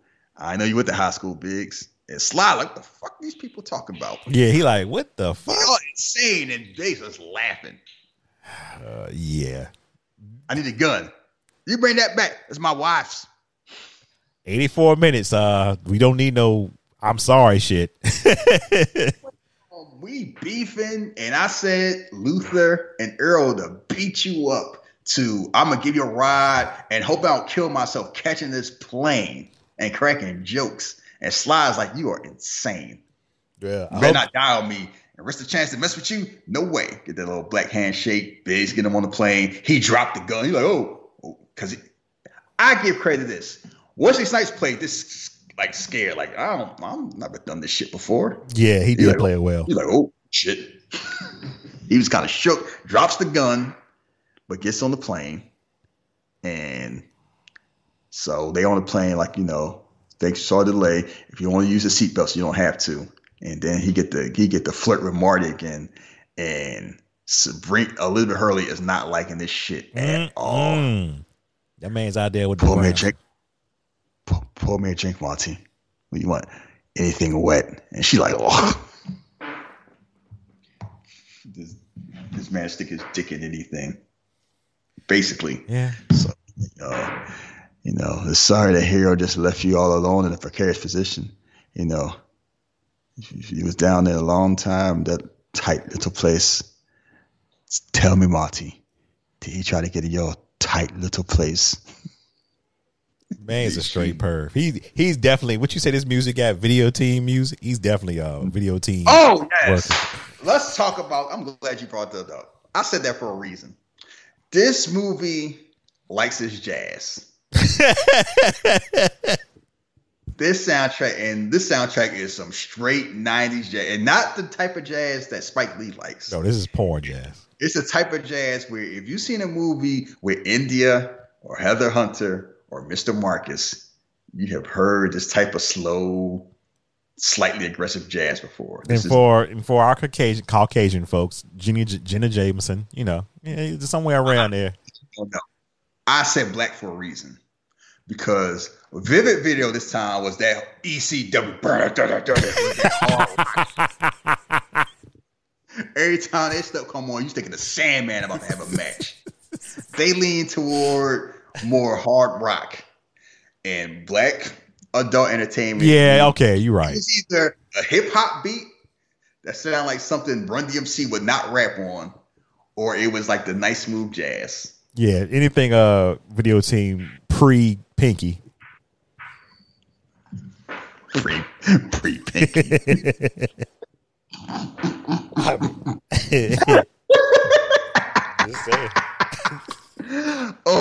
This show about to go off the rails. We need to stay in movie because I got some comments about old Miss Thumb. But anyway, so he sneaks on a plane while she busy, you know, he's like, you'll have to kill me first. No, Marty, I'll kill you during. This man, he went full perv mode. And they make an arrangement. Tell Mr. Forget to make arrangements. So I guess the arrangement is we jumping off the plane and blowing it up. That's what it seemed like they was leaning toward. Yeah, that's what it seemed like. Loud, but that's how it felt like they were doing. So anyway, Mr. Forget with his little earring looked like the third Quebecer. Now you talking about somebody dying? He dies because Cutter put that work on him, and Cutter ain't doing this whole standing 8 count shit. Shit out him, like slam a door on his neck. Cold game. He out of here though. And then he sneaks in. Oh, who are you? Cutter, I'm one of the good guys. Oh, okay. That's it? No, that man popped up and said, Cutter, John Cutter. I'm one of the good guys. I want to go. They figure out like, well, I guess so. He popping up from the cockpit of the plane.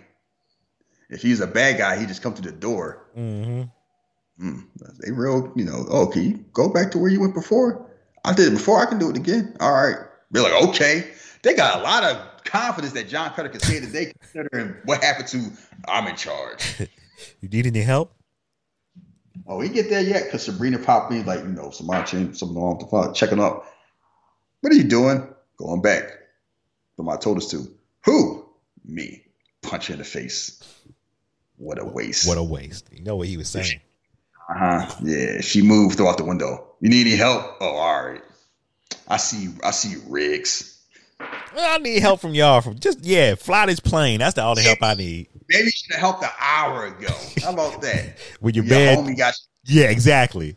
You talking about I'm in charge. No, don't say that shit. Now you're like, help. I got it. Now there's only one left. We can jump him. I don't need you, fucking Billy. Yeah. Now you know why Mark Wahlberg swear he could have stopped 9/11 if he was on the plane. that type of confidence white men have, and they shouldn't. I thought we learned our lesson from watching The Dark Knight with that. Oh, y'all can't make the hard decisions. I'll do it. I can't do it. Old fake Stanley Tucci. He swore he's going to do it. I can't do it. Yup. It's hard just killing people, ain't it? As it should be. So he realized something is up because Sabrina come back. So he grabbing Marty again. And they hear the elevator come up. And then it's Forget dead. And she's screaming like any woman would see when she see a dead white man with an earring. And we get the final fight. Cutter versus Rain. And this is an even fight. This ain't a Steven Seagal fight where it's like it's just a blowout. That's one of the things I don't like about Under Siege. He just blow out Tommy Lee Jones. That shit was a squash match. Yeah. They go hand in hand. Wesley getting his kicks in. Bruce Payne choke slams this man. He kick him in the face. He got the stand. Oh, and one thing is both stars wanted to film this themselves. Oh, okay. That's cool. And the producers was like, nah, I don't know about this shit. Y'all might get hurt. The director was like, it looked better. And it does look better. Yeah, it You don't got to do a lot of angles and hide. You get to see their faces. And they fighting. And they, they shoot through one of the windows and they mess up with the air pressure. And because Marty like, oh, shit. You see the door compressing. And whoop, one of the doors go out. And it's a funny thing. Nobody flies off the plane, though. Nope. It ain't that type of movie. So they fighting.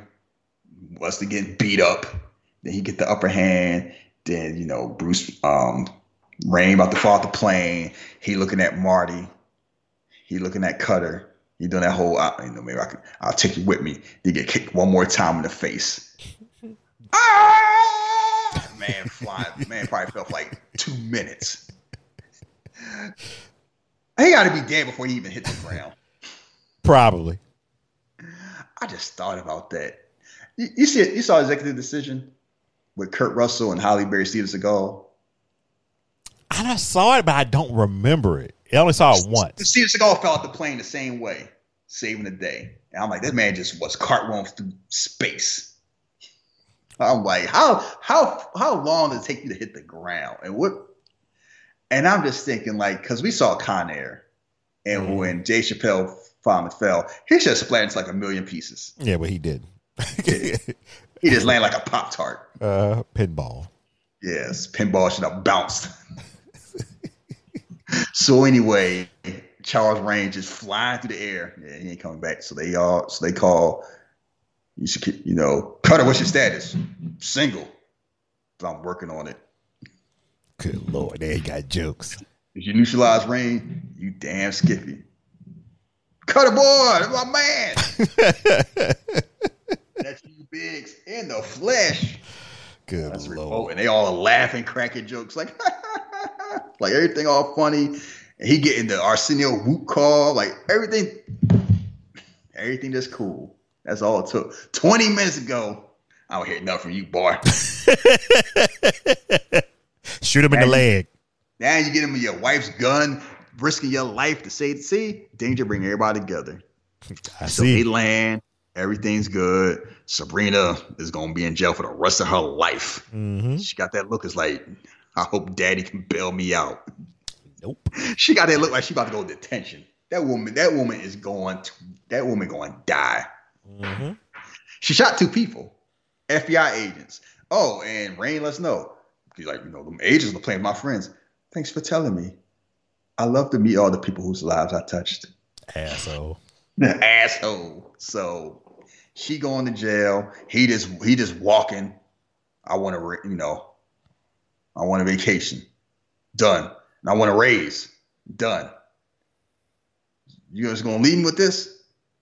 Yep. He's like, all right, John, he got this smirk, like friends who could still joke with friends after all this stuff. He's like, I can't handle this, John. Like, this is part of a hostage negotiation. We handle this. Oh, who are you? Sly Del Vecchio. Yeah, he can handle it. Yeah, he can handle it. He could handle it. Like I say, one thing about Tom Sizemore is he's here for the juice. And they walking 5 miles they gotta go. That's 5 miles to town. All right, you wouldn't happen to have my wife's gun, would you? Bye, Biggs. Fuck. Bye, Biggs. Not Cutter. And then more jazz play with fireworks on. They were walking. Shit. Yeah. In heels? Ain't no way. Really they did not want to fuck with Biggs and his racism. It was cool. We got the jokes off, but yeah, we know. If it wasn't for Biggs, he wouldn't have got on the plane. True. But racism overrides that. He's smart. They all right. They cool, but we ain't that cool. And then, like you said, they continue to play the My Baby Got Back music. My Baby Got Back 45. The good old days. We had a little niche. Yes, that's Pastor 57. Yeah, that's it. Like I said, it's an easy watch. Like you said, it's 84 minutes. And it goes like shit. It goes by quick. Because there's nothing, like I said, there's nothing wasted in the movie. A movie this short is hard to. I would say it's hard to waste stuff, but I've seen some Netflix stuff where it's like they got 5 minutes on the scene just to establish vibes. I'm like, speed this shit up. We don't need no too many Randy Orton movies on Netflix. Like we don't need no 3-minute chin lock. Like let's get to it. And this movie is like it get to the point, it establishes enough what it have to do, says what it needs to say, and then leaves. And like I say, it's a movie that's very memorable. It's funny where I didn't really see a lot of these people in other movies after this. Besides, of course, this helped Wesley become Wesley Snipes' action star. And he was doing action roles, basically almost kind of, besides Disappearing Act and like To Wong Fu, his whole thing was like action comedy from him, this, into Jail. Elizabeth Hurley became a star. Tom Sizemore became Tom Sizemore, and then he became Tom Sizemore. Bruce Payne showed up in like a Dungeons and Dragons and stuff. Like it was kind of, I don't know. The theater guys, it was kind of like all of them didn't want to become movie stars. A lot of them like, I'm cool. It was fun. It's fun. It's like everybody didn't want to be Alan Rickman or Colin Firth. And it's like the funny thing is like Charles Dance. Like I use a perfect example. Charles Dance. People forget that he was in The Last Action Hero and The Golden Child. And he was in the villain in both of those. It's kind of like he had a whole career and you probably didn't know who he was. And then Game of Thrones hit. And now it's like, oh, that's dude from Game of Thrones, Charles Dance. Because now something, Godzilla villain, he's in that. Underworld person, he's in that. Like when he pops up, you know who he is. Mm-hmm. And a lot of British people was kind of like, was like that. Either they just did theater, like Ian McKellen. Like he was like, okay, I'm a theater dude. And then all of a sudden, I'm Magneto and Gandalf. I can brag about that for like him and Hugo Weaving can just brag about, and Patrick Stewart just brag about, yeah, I'm in the Nerd Hall of Fame. Yeah. Like I don't have to do any more nerd shit. I got shit. Like I get to be Magneto and Gandalf and get paid off of both of them. If I decided right now to hang it all up, I would get paid from the summer to all the way October doing cons and be fine. Like Hugo Weaving. Like I'm in The Matrix, Lord of the Rings, and Transformers. I'm saying what you gonna do. And when I'm bored, I be the Red Skull. I don't do that comic book stuff anymore. It was fun with the last stuff. Yeah, all those comic fans are weirdos. Fuck that. I want to. If they do a V for Vendetta sequel, I'll be in that. But beyond that, man. So no, and it's one of these movies. Like I said, Pastor 57 is kind of like it made money. It was a success. The Rotten Tomato score is ugh. But one thing I have learned is up until recently, you got to take Rotten Tomato scores with black movies with a grain of salt. Mm-hmm. Because white people don't know how to rate our stuff. Yeah. They don't know what they're watching. I mean, when they know what they're watching, when they're critiquing it like it's a regular comic. Everything don't translate. Yeah. It's kind of like the same thing like Bollywood. It's acquired taste. Right, yeah. If you watch it, like I watch Bollywood movies, and I'm like, that shit ridiculous. But it's the type of ridiculous stuff I like. Because one, I grew up on wrestling. Two, I can't be all high and mighty when I watch Kung Fu movies and Fast and Furious. Like, come on now. Or to be perfectly honest, people try to be high and mighty. It's like the same way how people try to treat comic movies. Like, oh, that's not real art. I need stuff like Christopher Nolan. I'm like, Christopher Nolan stuff, bullets going back in time. Or I'm Inception. Come on now. Like really, Interstellar is like I went into the magic library of space and time to talk to my daughter. They're like, what? Like, come, like really? That's realistic for Iron Man, not like And no, too many times when they say realistic, they mean a movie with a whole bunch of old white people in it. You know, like the movies, like a World War I movie. Like 1917, like you don't want to see all that. They just ran all day. Yeah, tell their brother, oh, your brother is running into an ambush. 1,000 people gonna die. So it's war. Yeah, I haven't watched that yet. I'm curious. I'm like, I don't want to be the type where it's like I don't want to appreciate a movie just because it's not my demographic. But at the same time, I'm also at the point where when I see movies and there's no black people in there, I'm not necessarily in a rush to see that. I'm like, I'll get to it. Like, it took me a long time to watch Fury. I didn't watch that for a long time. I still haven't watched it. I was going to get around to it, but I never did. I'm like, It's all right. It's good. Ain't then I'm going to rewatch though. Like, if it's a historical thing, it gotta be fun. Them stodgy movies, just like, and no black people in it. I'm like, a movie where I don't exist. Nah. That's why white people like period piece. They try to erase us out of history. They try to be funny. So anyway, what movie are we doing next week? We are doing something that you texted me about during the week. Last week actually. And word? Yes. So he texted me. He said, "Hey, have you ever watched Kong Skull Island?" And I was like, "No, you need to watch." So 9 times out of 10, when he said I need to watch it, I'm going to watch the movie. So I think I watched it. I started watching it at work and I finished it at home. But I was just fucking amazed how good that movie was. Mm-hmm. And because I've never been a big fan of the whole King Kong, Godzilla, and all that stuff. I just didn't never grab me. I don't know why. It's just not my thing. But this. Oh man, the acting, the actors that they had in it, and I didn't realize the cast was so bloated with stars. And it's like this all-star cast that nobody is like, everybody get their time to shine. So yeah, we're doing Kong Skull Island. Yeah, we have to. No, he tell me about that movie. Yeah, he ain't tell me about it, man. So he always telling me about shit like his ass off. No, Kong Skull Island is. I would tell somebody is if somebody made a B movie with an A budget, that's what it is. It's what the Godzilla movie should be. Cause I like both Godzilla movies, but they're not as fun as they need to be. The second one's more fun than the first one. The first one's way too serious. I'm like, don't treat it like a documentary. Have fun. Kong Skull Island is fun. It ain't a great movie. It's a fun movie. Like I think that's what it is. It's more fun. It knows exactly what it is, and it's kind of like it's movie porn. I was joking to Jeremy about it, saying the guy that directed this, I think Jordan Roberts, and he's supposed to be doing Metal Gear Solid with Oscar Isaac. He filmed stuff where if you hit pause, you can use it as a screensaver. It's a lot of pictures like that where it's like, put this on a wall or put this on a poster on purpose. Yeah, because I sent you the picture of my poster of them damn birds grabbing you. Like birds, when you see the reflection of the dude with the glasses when he dropping the charges, he just smiling. You see the fire, the helicopters, and it's kind of like Sam Jackson doing the Arthur Fist want to square up with King Kong. That is fucking insane because it's so true. If he could, he would fist fight him. He is so angry at King Kong. No, and yes, the cast is amazing. It's too big. They could have cut out like 5 or 6 people.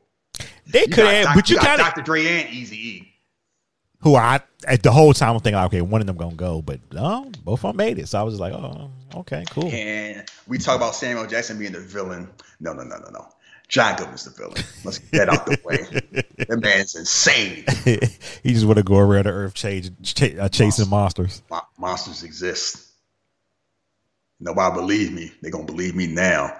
And Samuel Jackson's like, motherfucker, you brought us in here. You didn't tell us that. You said it was an exhibition. Yeah, that's true. And it showed that it's funny seeing Tom Hiddleston not being Loki and basically being James Bond and working. It's got a lot of Marvel people. Oh, yes. You got it. And Brie Larson just talking shit. Oh, you gonna say something? It worked out the first time. The MVP of the movie, I'll just get it out the way, is John C. Reilly. Yes, he is the MVP of the movie. It's so many people in the movie, and John C. Reilly had the MVP, and he doesn't come in until like halfway through. Yep. After being in the beginning, it's like just stay like the movie. Nobody listen to. I only been here 25 years. Don't listen to me. I don't fuck. All right. Y'all some good boys. Y'all gonna die. But y'all die good boys. You shouldn't have came here. Just gonna walk. All right. Good luck with that shit. Oh shit. So it's like I said, so many people in the movie. It's fun. Like it's just a fun movie, and it's the perfect length. And I remember seeing the movie theater, and people like you laugh at the point you want to laugh. Oh yes, when Braga dies with the birds, people were like, "Oh shit," and started laughing. Yes, because it's out of nowhere. Because he was like, "I don't want to go. We ain't going. I refuse to go." His whole thing is like, "This is dangerous. I don't want to do it." He do it. I don't know about this boat. This shit made out of tetanus. I don't think we should do it. He's like, "All right, I'm gonna make it home." Nah, they gonna make it home. It's all about when one of the birds grabbed his arm, the young dude in the middle. So he's like, "Oh man, look!" He's just like, they had to keep doing that. It's funny because they grab him. If you see Brie Larson's face, she's like, "Oh shit!"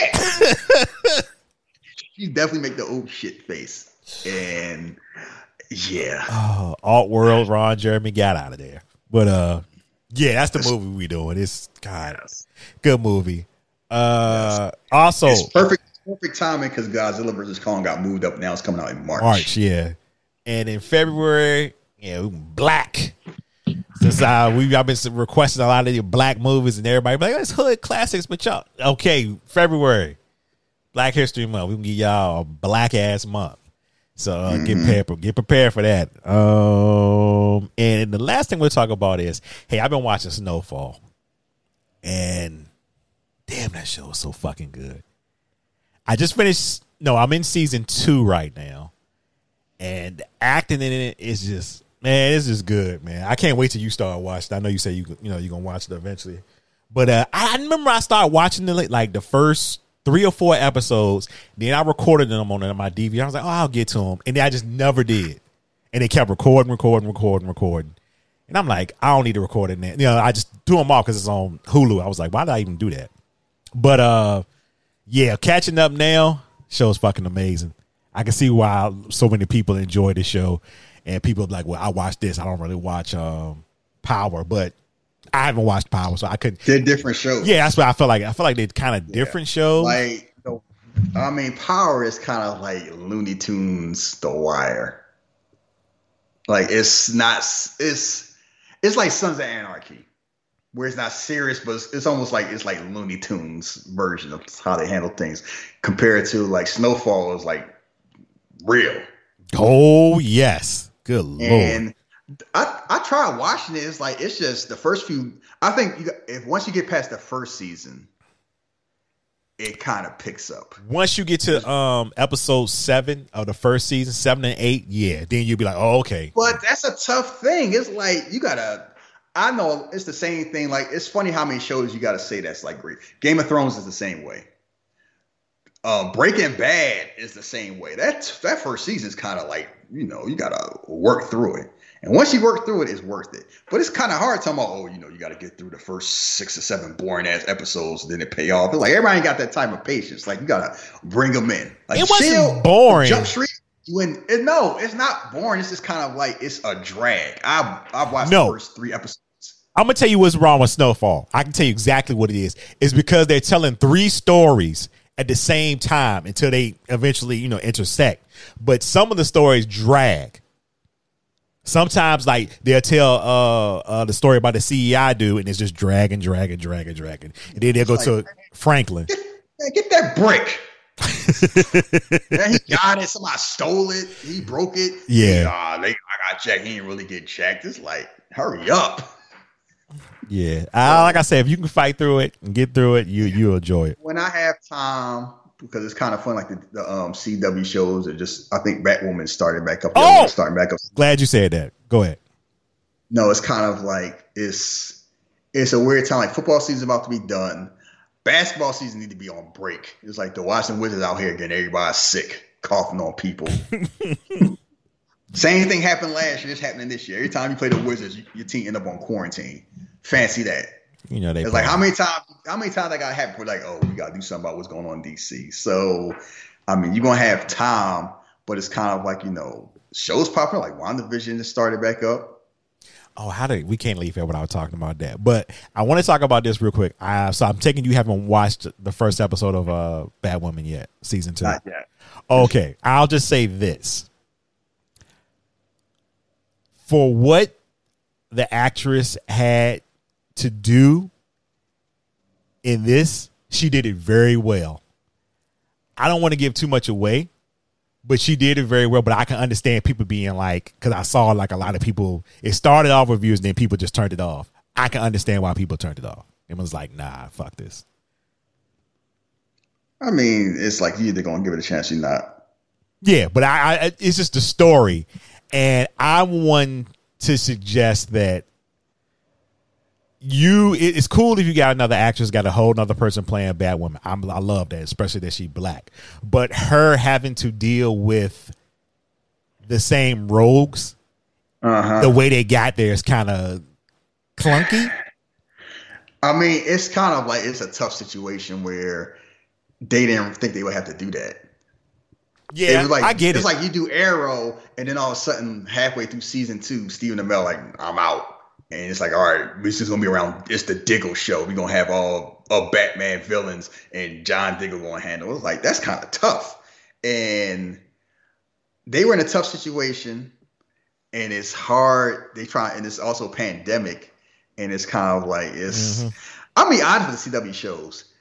Ever since Crisis on Infinity Earths, it's been tough. Like while I'm like, it was so good. I was like, I guess. Definitely like, reached it wasn't that peak. Shows are bad. It was just like that was so great.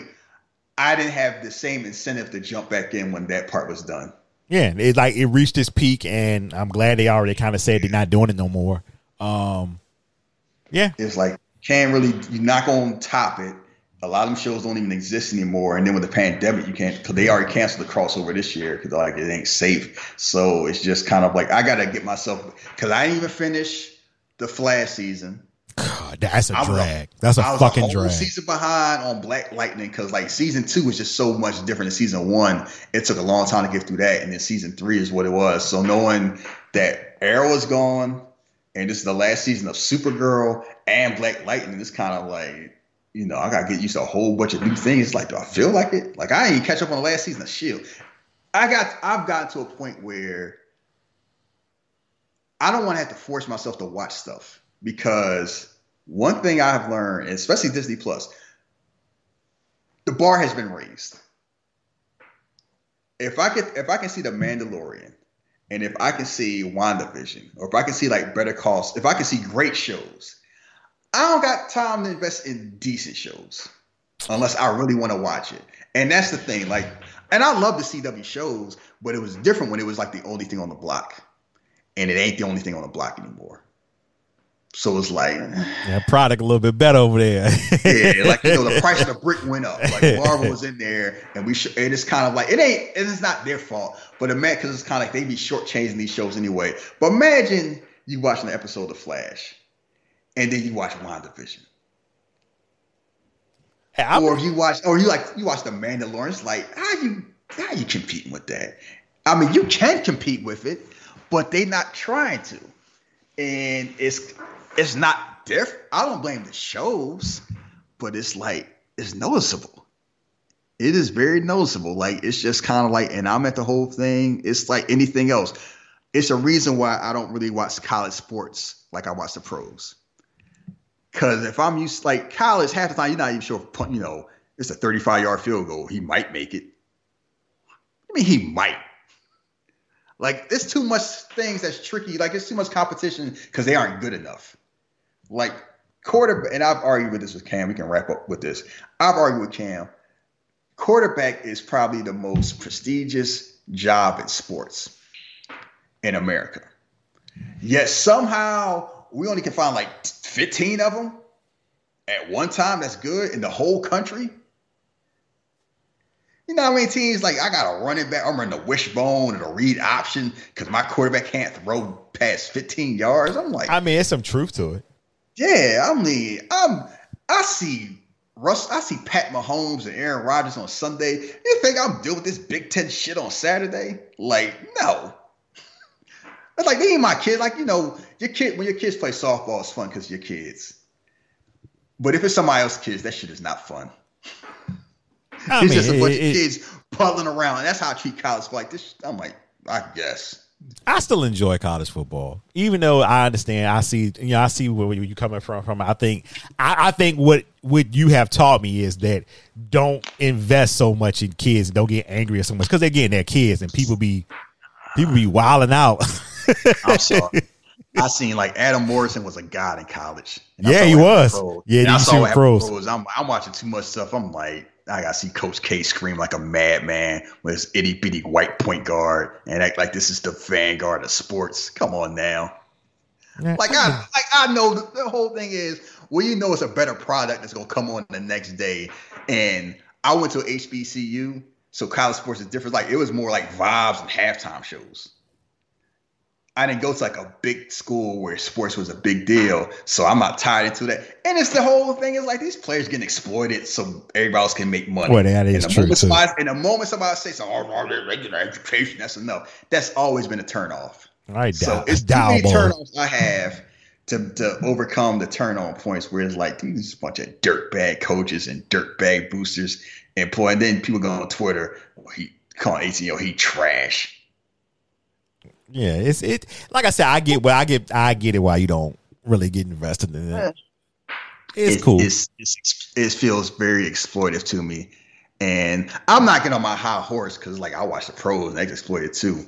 But it's kind of like if I don't have a reason to, it's not enough reasons for me to watch it. Like, but you watch the big games though, don't you? Like I know I was thinking. I think you watched like the national championship and stuff like that, right? Yeah, that shit was far. Well, yeah, that was a fucking blow. I've watched the national championship game, but even then, it's kind of like, you know, it's an arms race where like, and it's not this whole thing. College sports has never had parity. People just lie. The only thing that's changed is the teams on top. Oh, it's just the SEC, it's Alabama, Clemson all the time. I'm like, it used to be just Miami all the time. And before that, it used to be Florida State or Penn State or Notre Dame or Ohio State. Like, or them Gators. Don't disrespect us like that. Or USC. Like, it's always been, whenever it's like a time frame, it's always been like maybe 4 or 5 teams. Like in the 80s, it wasn't. And it's always been like that in any sport. People talking about the NBA. I'm like, I remember doing it a long time ago. From like 1980 to like, it was like 2010. There's only like 7 teams that won a title. Like 7 different teams. So basically, like it was basically like the Lakers, Celtics, Sixers, Spurs. It was like, you know, it's funny. Like the Heat. It's funny that you say that because somebody just broke down the last couple of years recently. It was like LeBron, Warriors, LeBron. Like if you was a fan of Kevin Durant or LeBron James, your team was in the finals, and if you weren't, then you were short. Like, it's always been like that. It is like football is the only one where it's kind of like you got a chance, and even then it's kind of like, that's why I laugh at Eagles fans. Oh, the Eagles bad. I'm like, we had 4 bad years in 20 years. That's it. When I say bad, I mean like 4, like, you know, won 5 games or less in 20 years. Eagle fans are spoiled. They are just the worst I've ever seen. I'm like, y'all are spoiled rotten. Imagine being a Browns fan. You know how, like, them being a player, you know how long it took for them to be in the playoffs? Yeah. They were like a long ass time. Like, WCW was probably still around the last time they went to playoffs. They were happy too. I said, bless their heart. I ain't even gonna mess with them. And Eagles fan had one bad year. This was the worst I've ever seen. The owner need to sell it. I'm like, I remember when the Eagles had a bad owner. Y'all do not, like, Eagle fans need to relax. And that's kind of like sports lies about parity, so people have a reason to watch. They tell them, like, you know, any team can have a chance. Even in college sports, you root for a certain team, you know they're gonna have a chance. Like, unless Michael Vick goes to the door, Virginia, what was it, Virginia Tech? Yeah. Yeah. That's the only time they go in the national championship. If they lucky enough to get somebody like Michael Vick that nobody else wants because he's too sketchy or he's too short. So unless it's a situation like that where you could sneak an athlete in and you could steal them, like somebody like a level like Cam Newton or Vince Young, if it's not the right school, because look at Texas. Look how much money's in Texas. Yeah. I mean, it was interesting watching Russell Wilson when he was in Wisconsin, because I remember saying, I said, damn, this kid like he might be something in the league, and time to find out, yeah, it really did happen. I was just talking like, and guess what? And he still dropped the second round because he wasn't 6'3". Yep, that's it. We know all the stats and everything to watch. We still make the same old mistakes. Vibes. He gotta look like a QB. He gotta look like a CEO. Y'all want somebody to look like an astronaut? No, I need somebody that can play. So yeah, we'll see. But I guess that's the end of that. But let's close off with this real quick. So we both watched WandaVision. What was your feelings on it? I enjoyed it a lot, and it was very weird because it was kind of like when they said they were gonna do like a 50 sitcom. They weren't lying. They asked Dick Van Dyke for consultation. I didn't know he was still alive. To be honest with you, I didn't either. I thought he died like a long time ago. It was kind of like it's the same vibe, it's the same energy, but it's still like, enough weird stuff to know, like stuff in the background. It's like, you watching like a Marvel thing. But if you hadn't watched, but at the same time, I would wonder how you would feel about watching this if you had never seen Marvel stuff before. Yeah, you probably like, what the fuck is this shit? In 2021, what is this? Yes, I'll be thinking of saying like, why they got 50's laugh track and they joking about the bed and everything, and like he chewing gum, and it's like I Love Lucy. Yeah, but it seems like if you noticed, and I don't know if it's just me, it seems like they're moving through decades, because it seems like now they're about to be in the Brady Bunch era. Because the Technicolor came in and everything, and it's like it's dropping little stuff here. It's like weird stuff with the dude choking, and people stop laughing. It's something. When I told somebody it's light, it's funny, but it's something very off-putting going on, and we can't. Nobody know, like the viewers, we don't know what's going on. I mean, we know the Easter eggs and stuff, but you see the commercial. Oh, Stark toaster, that's cool. Then you see the watch, Strucker. Hydro watch. I'm like, yeah, that's what you get Stephen Miller for Valentine's Day. And then you got the ending with the sword book. Somebody closes a sword, if you know about shield and sword. And I'm like, you know what? You can tell you from New York because you pronounce the W in sword. You know what else do that? Wu-Tang Clan. I'm from Virginia. Please stop. Yeah, my sword. All right, Inspector Deck. I'm from Virginia. Would you stop? I can't help it. Some things I picked up on up here. The chopped cheese, man. Hey, the chopped cheese. But yeah, I think I enjoy one. I think it's gonna get more. From what I've read, they said it's gonna become more of a Marvel type movie as we get to the end. So whatever that means, I guess we'll find out. Yes, we will. But anyway, we will get out of here. So next week we are doing Kong Skull Island. It is streaming on HBO Max. So if you got HBO Max, you can watch it and then listen to us. Shout out to everybody that's listened to the Any Given Sunday episode. A lot of people enjoyed that and learned that Tony D'Amato is a madman. But anyway, if you want to follow me on social media, you can follow me at Jeff versus the World on Twitter and Facebook, and on Instagram, The Real Jeff versus the World. If you want to get in contact with me, with Shahid, you can contact me, and then I'll tell Shahid or send him a message or whatever it may be. And we are now can be heard on Podchaser. So if you listen to your shows on Podchaser, or if you want to, you can go to Podchaser. I don't know. I got some email, blah, blah, blah. I'll talk about it after we stop recording. But, yeah, and keep those reviews on any site. If you listen to iTunes, wherever you listen to, keep the reviews, keep the star ratings, keep all that stuff coming in because it helps us out. Yes, you and Jeff, you speak so well. You're so well spoken. We are absolutely I don't even know what to say to that. But yeah, we'll get out of here next week. You know what it is, Kong. Peace. Peace.